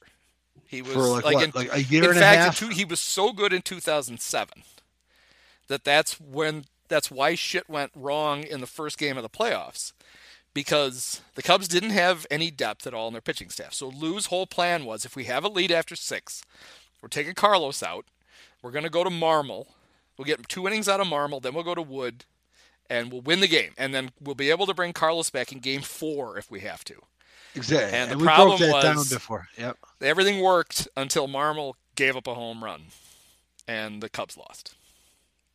But I mean, the strategy it didn't make the strategy wrong. Just because it doesn't Correct. work doesn't make it And wrong. it didn't represent some sort of like a Brad Lidge, Albert Pujols. Of course, we also discussed wasn't really the end of Brad Lidge anyway, but Marmol came back in '08 and was like even more insane like throughout the course of the season. And he didn't even have an opportunity to prove his relevance in the playoffs that season, of course, in '08 because they didn't even have the lead, at any point. But yeah, so, but that was kind of it. Like 07, '08 was Marmol's peak. And then by 11, I'm surprised he was still on the team. Yeah, I think we were too. And while we were watching it, we were surprised he was still on the team and that he was still the closer. Finished 61 games, had 34 saves. And of course, the biggest problem was he had 99 strikeouts in 74 innings, which is good, but it was way down from his ridiculous numbers he would used to post. But he had 48 walks, which is way too many, and he had how many hit by pitches? That was the other thing. He hit a lot of guys too, 9. And of course, we're not going to go. There aren't very many memorable games, but the one that is most memorable is that the loss he blew in St. Louis, which would have basically kept the Cardinals out of the playoffs. Because remember, they had the Braves blew this huge lead down the stretch, and the Cardinals wouldn't lose, and the Cardinals ended up squeaking in the playoffs, and then allegedly won the World Series. Correct. I mean, I don't know if you want to slit our wrists and break that game down. Or let's see. We got more fun bums here. Okay. So this would be Jeff Samardzij's final year as a full-time reliever. He became a starter the next season, and he was really possibly good. I think he was the opening day starter the following season, 2012. Says more about how bare the cupboard. Oh yeah, the 2012 Cubs are. We're not getting into that, but they were so bad. That's a history, and they were bad on purpose. But oh man, were they bad. Samardzija was 8-4 with a 297. He struck out. Well, he walked way too many guys. He struck out 87 in 88 innings. He walked 50. He walked more guys than Marmol did, but he was effective. Sean Marshall had a good year. He was 6-6 with a 226 out of the bullpen. He would then get traded right after this season for Travis Wood. Was Wood an original Theo acquisition? He might have been. I don't think. Yeah. I wonder if Wood was there from the beginning. Yeah, December 23rd, 2011. This is quite a trade. Sean Marshall for 3 guys. Dave Sapelt, Ronald Torreyes, who might still be kicking around the big leagues, and Travis Wood, who was basically Sean Marshall. So you got a clone of Sean Marshall and the 2 other guys. With a little bit of offense. Yeah, he could hit. Too. Although Marshall could hit, he just wouldn't run. I remember that. He got thrown out on what should have been an easy double in Cincinnati because he was just loping. But he was still forced to hustle and then get thrown out. Yes, because he wasn't hustling from the get go. Yeah. The Cubs had a lot of lefties on this team. Marshall also had James Russell. Oh. Some reason I'm annoyed with him, and I'm not sure off the bat, but it doesn't matter. And John Graybo. So Graybo was part of the he was a trade, right? The Cubs got him in a trade when they were going for it in 08. 09. It was the 11. So 09. So the 09 team, which we talked about, was kind of like the 05 team that on paper, if things go right, might be a good team. Because they're coming off of, a couple of, consecutive playoff appearances. They were in first place until right around the time of this trade. And so was this the Matt Lawton or that's 4 years older. Never mind. That was 4 years. Yeah, the Lawton thing was great because they traded for him and then they traded him away at the deadline. He was only a Cub for a month. Right. And then he went to the Yankees and got busted. He tested positive for steroids and got suspended. The whole thing, you could write a whole one-act play. He replaced Jody Garrett, who played for the Cubs for like a week. Correct. But even Jody Garrett got a hit, unlike Martin Maldonado. The Graybo trade was John Graybo and the beautiful Tom Gorzolani. Right. The sloth from Goonies, I believe, after he had grown up. Do you remember the ass can? Jose Ascanio? I do. Oh, yeah. I had high hopes for the ass can. Famous comedian Kevin Hart. Yes. And future All-Star, thanks to Mike Matheny. Josh Harrison. Wow. So we've come across both the Josh Donaldson and the Josh Harrison trades in the same Yep. podcast. Two like long from the big. So I mean, in fairness to the Cubs and whoever's in charge for each respective trade, um, both players seem to be so far away. Maybe not Josh Harrison so much. The Donaldson thing really seemed like a little flukish how it took so long and he Well, he made it. changed positions, and But he was a catcher for the Cubs, and they became a but third yes, baseman for the you A's. know, and I'm pretty sure Josh Harrison. I know he's a streaky He player. was He relies a lot a on good player for BABIP. a long time, but the only reason he was an all-star was when they changed it to the after the all-star game I was at. The Reds Right. tied in Milwaukee. They did that this time it counts, and so Matheny was the manager and decided he needed a utility player because that was going to help the National League win. And so he took a very Harrison had decent numbers. He was not an all-star, but that's why he made an all-star team.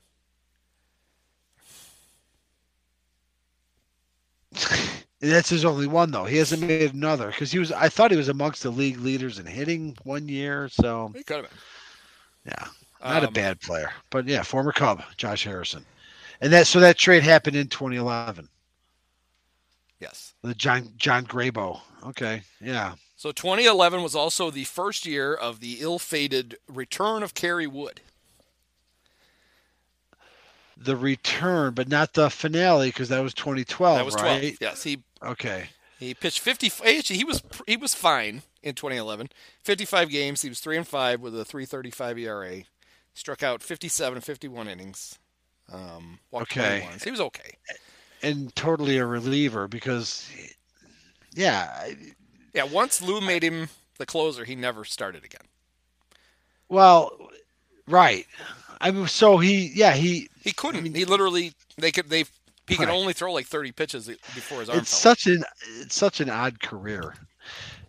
All these bright moments and just couldn't stay healthy. He didn't even win 100 games, but then he did get converted to being a reliever in what '07 and '08, and he didn't get any chance in the playoffs because the Cubs just got swept right out. And then they leveraged him and traded him or he signed with Cleveland. He bounced around right. He was the Yankees pitching for the Yankees in the playoffs at one point. And so they just kept blowing his arm out a little bit further. Good for Kerry. Gets a pitch in the playoffs again, but Yeah, he signed with the. They let him go as a free agent. He signed with the Indians, and then the Indians traded him 2 years later to the Yankees, and he pitched really well for the Yankees and well in the playoffs for them. But they lost the ALCS to the Rangers that year. The Rangers went on to lose the World Series to the Giants. But it looks like Kerry it's 2010. postseason. Where's postseason? I have postseason batting. I don't So really that need was that. so that was the year before. That was Woods. Well, I was gonna say that was Woods' closest chance at getting to the World Series, but then No, he was closer just once before. refer you to the most previous episode.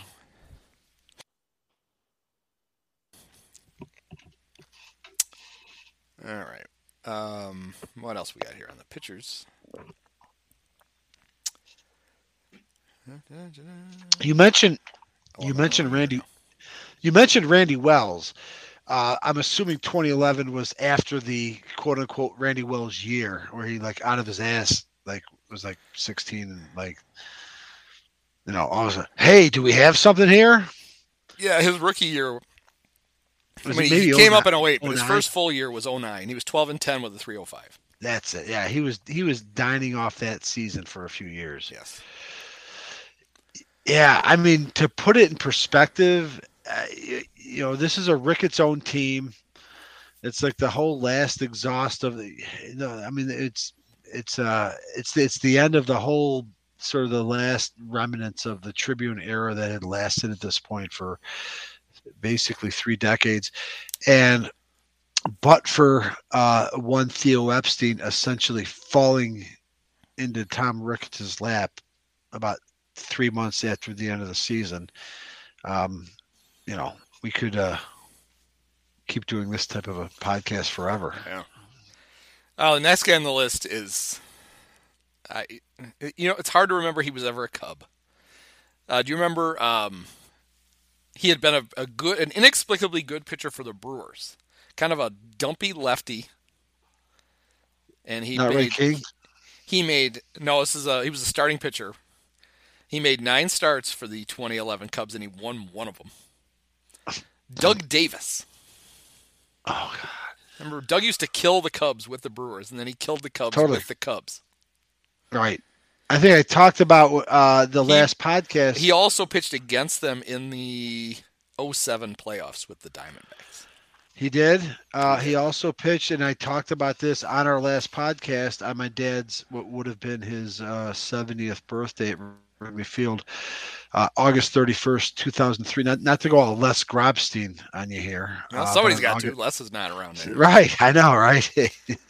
I'll fill the void if I have to, but August 31st, 2003 would have been when Doug Davis outdueled Juan Cruz.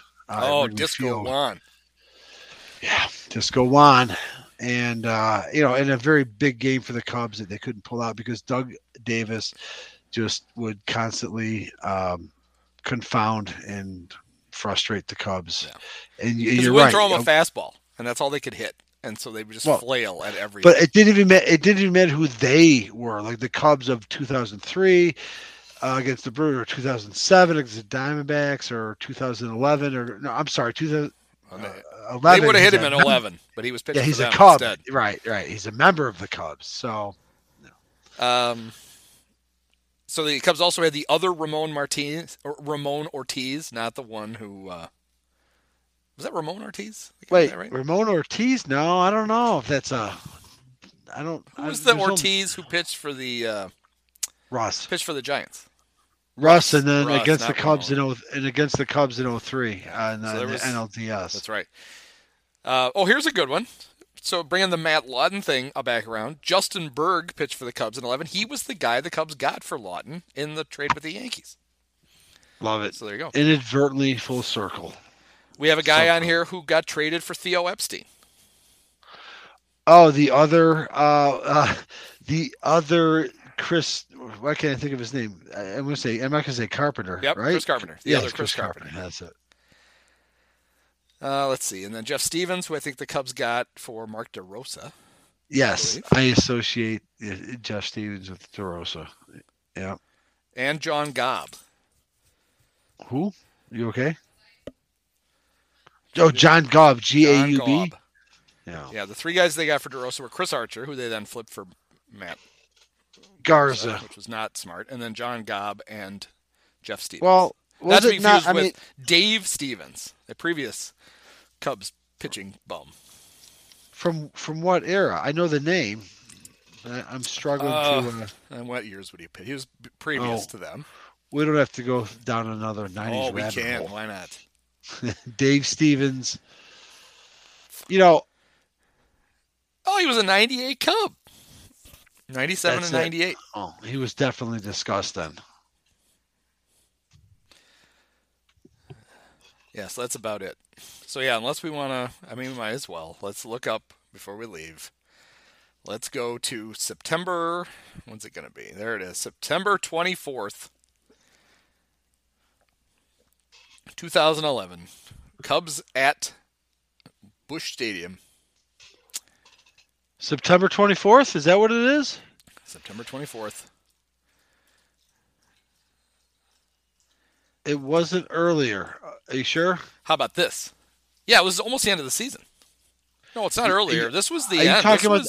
You're not talking about the Carlos Marmol game, yes, are you? This is the Carlos Marmol game. Okay. So my bad. It was a pitching duel between Mexi Greggy, Rodrigo Lopez, and Kyle Loesch.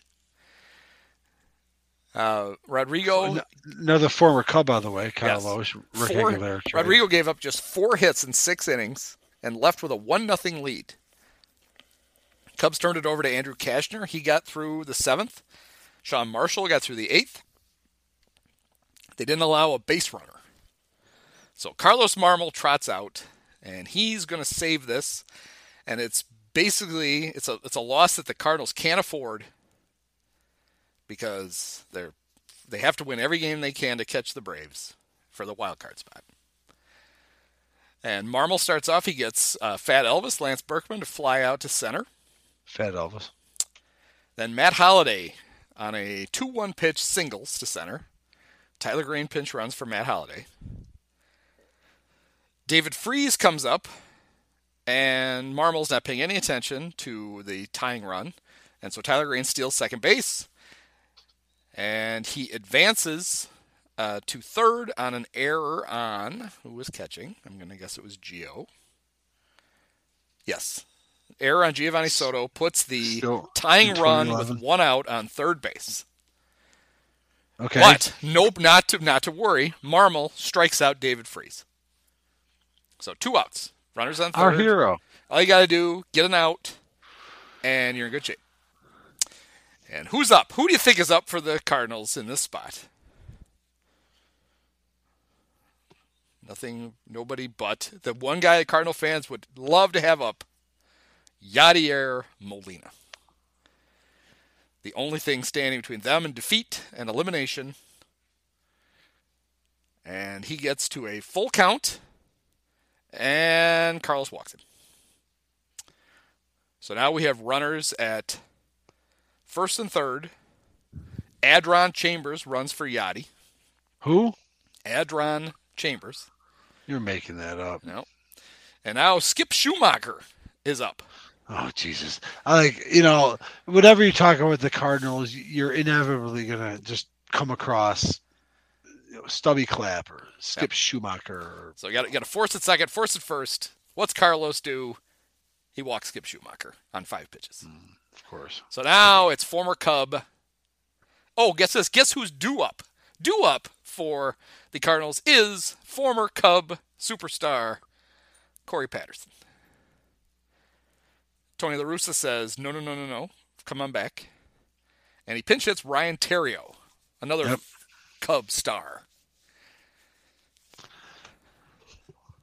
What does Theriot do? On a full count, with the Busch Stadium going crazy, Cubs 1 strike away from ending the Cardinals' season for all intents and purposes. Carlos walks him. Yep. Ties the game. Now, That's another guy that Cub fans love, Rafael Furcal, the guy who Jim Hendry was constantly trying to trade for, and then who also ruined Derek Lee's season after his near Triple Crown, his MVP season. But I still prefer to blame Scott Ayer for that. Stevie Ayer. For the terrible throw. Correct. Furcal comes up, game tied at 1. On the second pitch, Carlos throws it to the bricks. Chambers scores, Cardinals win. 2 runs, 1 hit, 1 error, 2 left on base. Cardinals 2, Cubs 1. And Mike Quade staying in the dugout going, I think I might get fired. Well, I think that was a foregone conclusion pretty much from the moment he took the job. It's a season like so many others. Go ahead. The Cubs had won the night before, so they were going to win the series, going to cripple their arch rival, and it didn't really happen. So, yeah, I wanted to circle back to Carlos's last stand. And Baseball Reference isn't going to do it justice, so you might have to do some Googling. But on August 12th. In Atlanta. I believe this is Carlos's last start as a Cub. All I remember, let's see. I mean, from the box score, is that he got lit up. 8 earned runs, 8 hits. He didn't walk anybody. But there's I want to say, I thought there was like a story about he was very demonstrative. Let's say, as Carlos often was. When he walked off the mound that night, that made it abundantly clear that there was a very strong chance that Carlos Zambrano may never pitch again, for the Cubs. And actually, I do have it. He retired, right? On the mound, just like he threw an umpire out of the game right in the middle of 30,000 fans. In spite of the Verbo app, I think I did find the video that we can throw out there now or even break down now. But it was not pretty. Although there was something about it that I remember pissed off my dad, but it made me laugh. So I think I don't know. I just pulled it up myself, but I think we always enjoy talking about Carlos. Oh, wait, what it was he started throwing it. He started throwing it at the fucking Braves. They were hitting his ass. And Braves started coming out of the dugout. And basically at this point, Carlos was like just not effective anymore, so he didn't have the credibility, he didn't have the currency, to like pull shit like this. And he was kind of petulant. But it was still fucking funny because, goddamn it, Carlos was just whether or not he should have been tossed. I don't care. At this point, it didn't matter. He gave his heart and soul to he was on the 03 team. He was the ace of the 07 team. He pitched his ass off in 08, but every fucking infielder behind him couldn't fucking handle the ball. He did everything he could. His final stretch in 04 was amazing. Like he basically hoisted the Cubs on his back, and had they squeaked into the playoffs, it was going to be mostly because of him. Maddox had some good starts, but Maddox kind of fell apart his last two starts of the season. But down the stretch in September, they were their only two effective starters. And he was the like oldest what, and the youngest were the 23? Guys carrying them. Yeah, right. So, how about this? In 2011, so that the Cardinals won 8 of their last 10. The Braves lost 8 of their last 10. And the Cardinals made the playoffs by 1 game. And we know what happened. I mean, if you think about it, for all their wonderful superiority down there, they win a World Series in 2006 with 83 wins. Correct. So that's a World Series they shouldn't have won. And they shouldn't have been in the playoffs in 11. They'd be looking still at 82 as their most recent I know. World And Series it would have been awesome. It would actually be starting to approach Brooklyn Dodgers, Chicago Cubs, like maybe this would be the 40th year losses. since those fuckers won a World Series. But also consecutive losses in the World Series, which is like, it's the record stands at 7. The Cubs own it. They share it with the Brooklyn Dodgers. They broke it when they won in 2016. The Dodgers broke it when they finally beat the Yankees in 55. And yeah, if it wasn't for like the flukiness of Justin Verlander and the Detroit pitching staff not being able to field a ball and letting an 83-win Cardinals team win it all. And then that 2011 team, since it is the 2011 season, I just want to get it out there once more. Nelson Cruz, you had 2 choices and you chose neither. One was when Fat Elvis hits that ball. No, I'm sorry. Fat Elvis was on first base. I forgot who hit the ball that he alligator armed. Well, it's either don't alligator arm it. The obvious thing is don't alligator arm it. Go all out. Don't worry about your future. It's the World Series. You can be a hero. Catch that ball, and it's all over. Or be a smart player and be like, Fat Elvis is on first. Yeah. I know there's 2 outs. Field it. I'm gonna turn around and keep him at third base and save us. He did neither, though. He sort of went half-assed into that wall, and then just kind of went for the ball, but didn't quite get it. And then Fat Elvis scored, and whatever. David Freese came in later. Why does John McNamara takes an endless amount of shit for leaving Bill Buckner in because he wanted him on the field for the final out in '86? Why was Nelson Cruz still in right field? I mean, Ron Washington had a habit of taking him out late in games because he was a terrible outfielder. Right. And because they were in, and he didn't play that much outfield, but because they were in St. Louis and there was no DH, which starting this year is no longer a thing, he had him in the game. They had a bigger lead late. He should have been out. They should have had a real outfielder out there who catches the ball, they win the World Series. Yep.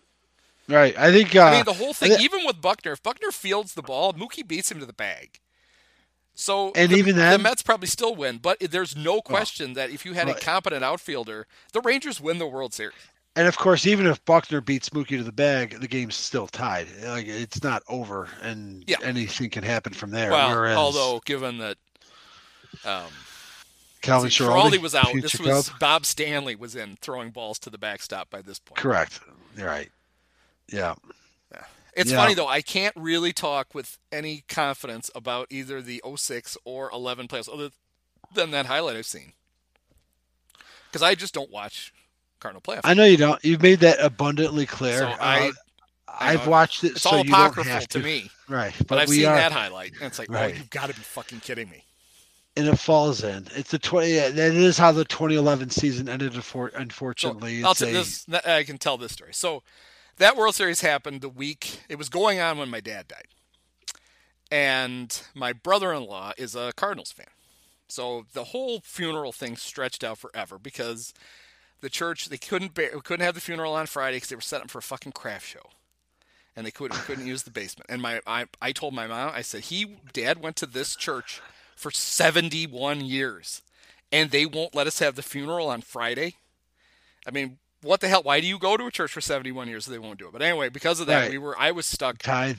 I was stuck there for a few extra days waiting for the funeral. And my brother-in-law is a Cardinals fan, so this happens while I'm waiting. And, of course, they win the miraculous Game 6. Then they win the miraculous Game 7. Yep.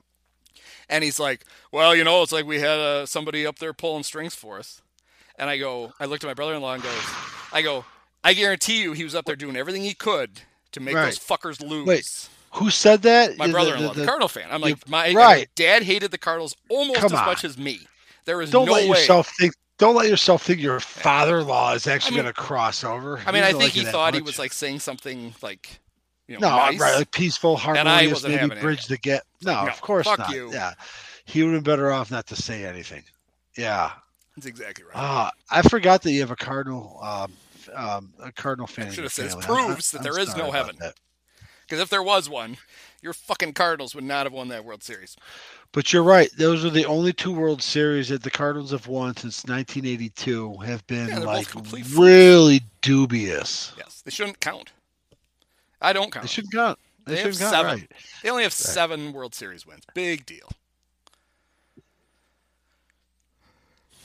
It is funny, though, when Cardinal fans puff their chests out and they're like, look how many we've won. And it's like the Yankees have literally won 1 World Series for every 4 years of their existence. So you might as well shut up. Because even if you think you're second, which you're not, you're so fucking far away, you might as well be 30th. Yeah, I mean they're second because they've had a higher success rate when they've gotten there, but they haven't been to as many as the Giants or Dodgers. Probably the A's, I think. Maybe the Cardinals have been more to the A's, but it's just what a shitty way for 2011 to end. Another ill-gotten Cardinals so-called championship. Yeah. And but it was, it's funny. It's the whole. The Cardinals have 11. I thought they had 9. No, because that one with Verlander throwing the ball all over the park was their double. Yeah, so the Yankees have 27. Cardinals have 11. The Red Sox have 9 now because they've been winning so many. The A's have 9. Giants have 8. Dodgers have 7. Yep. Then the Pirates, the Reds. The Braves moved ahead of the Cubs by winning in 21. The Tigers also have 4. And then the Cubs, the White Sox. White Sox have the fewest of the original 16. You're right. The Mariners have none. Diamondbacks have 1. Well, the White Sox, the Twins, slash Senators. And the Orioles all have 3. So it is funny, for as much shit as the Cubs take, there aren't a whole lot of teams that have won more than 1 World Series. Yankees have hogged them all. I mean, if you count the ties, they're all tied for 8th. Jesus. Right. That's why we need salary cap. I agree with the owners. We need more parity. I was rooting for the wrong side of this whole lockout. Damn it. What a fool I have been. Yeah. Well, now you know, Andy. Yeah. Well, there you have it. The wonderful 2011 Cubs. Oh, we didn't talk about Quaddy. I want to talk about Quaddy real quick. So, sure. He was one of those guys who was a beloved coach. He'd been a minor league manager for a long time. His minor league team players loved him. He was a coach. Famously, he was a coach on the A's in the Moneyball year because the guy who played him in the movie had hair. It's like, come on.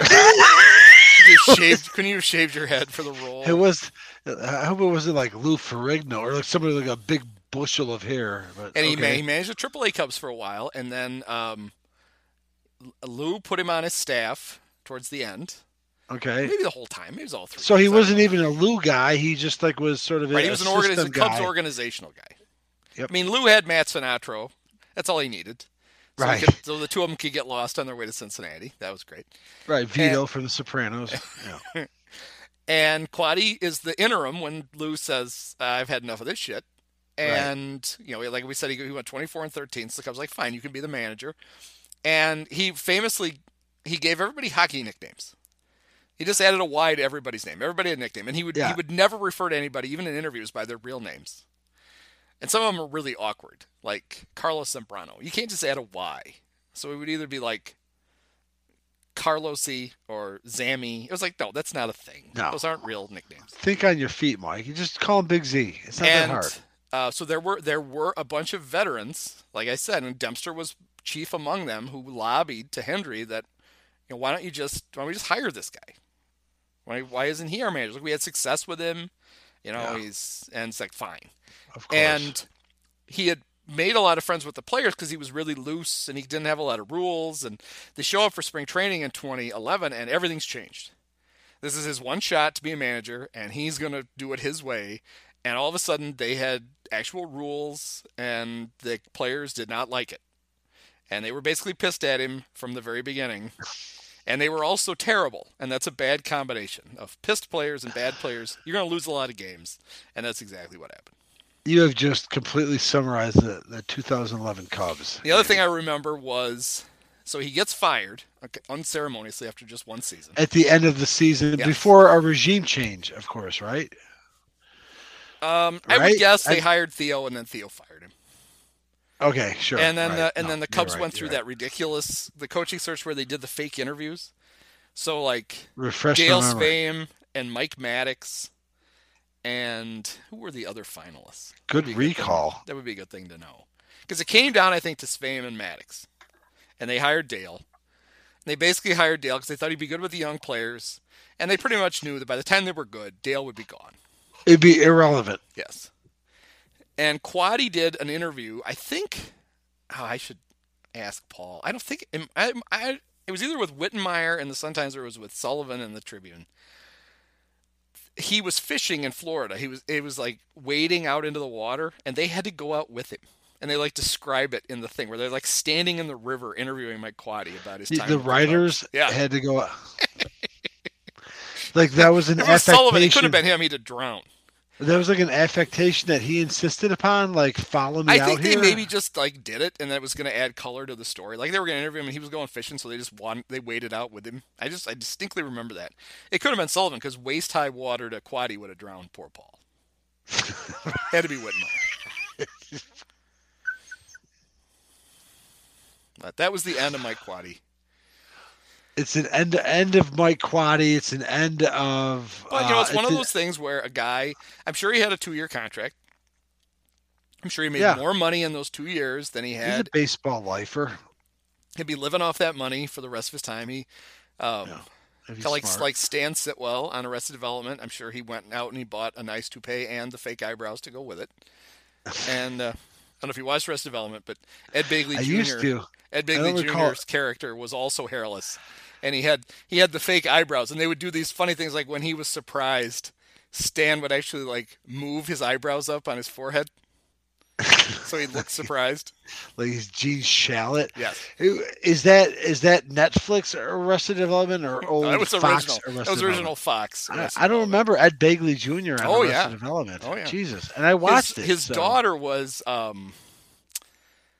it's Ben Stiller's wife, right? The one who played Marcia on, and she was dating. Yeah, I forgot her name, but she was Sally also in Sitwell, and she was dating Michael Bluth. So that's why on the Stan show was like, on the show. Yeah, I remember that now. Yeah, she was dating Jason Bateman's character. It's kind of coming. There's a lot. Arrested has some amazing stuff. They had that whole arc with Julia Louis-Dreyfus as the blind lawyer. She also dated Michael. I remember that now. Yeah. So anyway. Wow. I'm going to circle back. Arrested Development. Oh, I've done a rewatch at least. I've watched them all at least again once. They're amazing. There are jokes that you did not even catch the first time. Much like the 2011 Cubs. Exactly. All right, we'll bring it full circle. So there you go, everybody. That was the 2011 Cubs, who got a lot of our time. 2 hours of our time. Holy shit. That's way more than they didn't deserve that, but it was still fun. All right, well, next time we will spin the wheel again, and we won't ever have to talk about the 2011 Cubs. I'm excited about that. All right. Well, we'll see you next time then, Mike. Thanks, Andy. Many of us have herpes.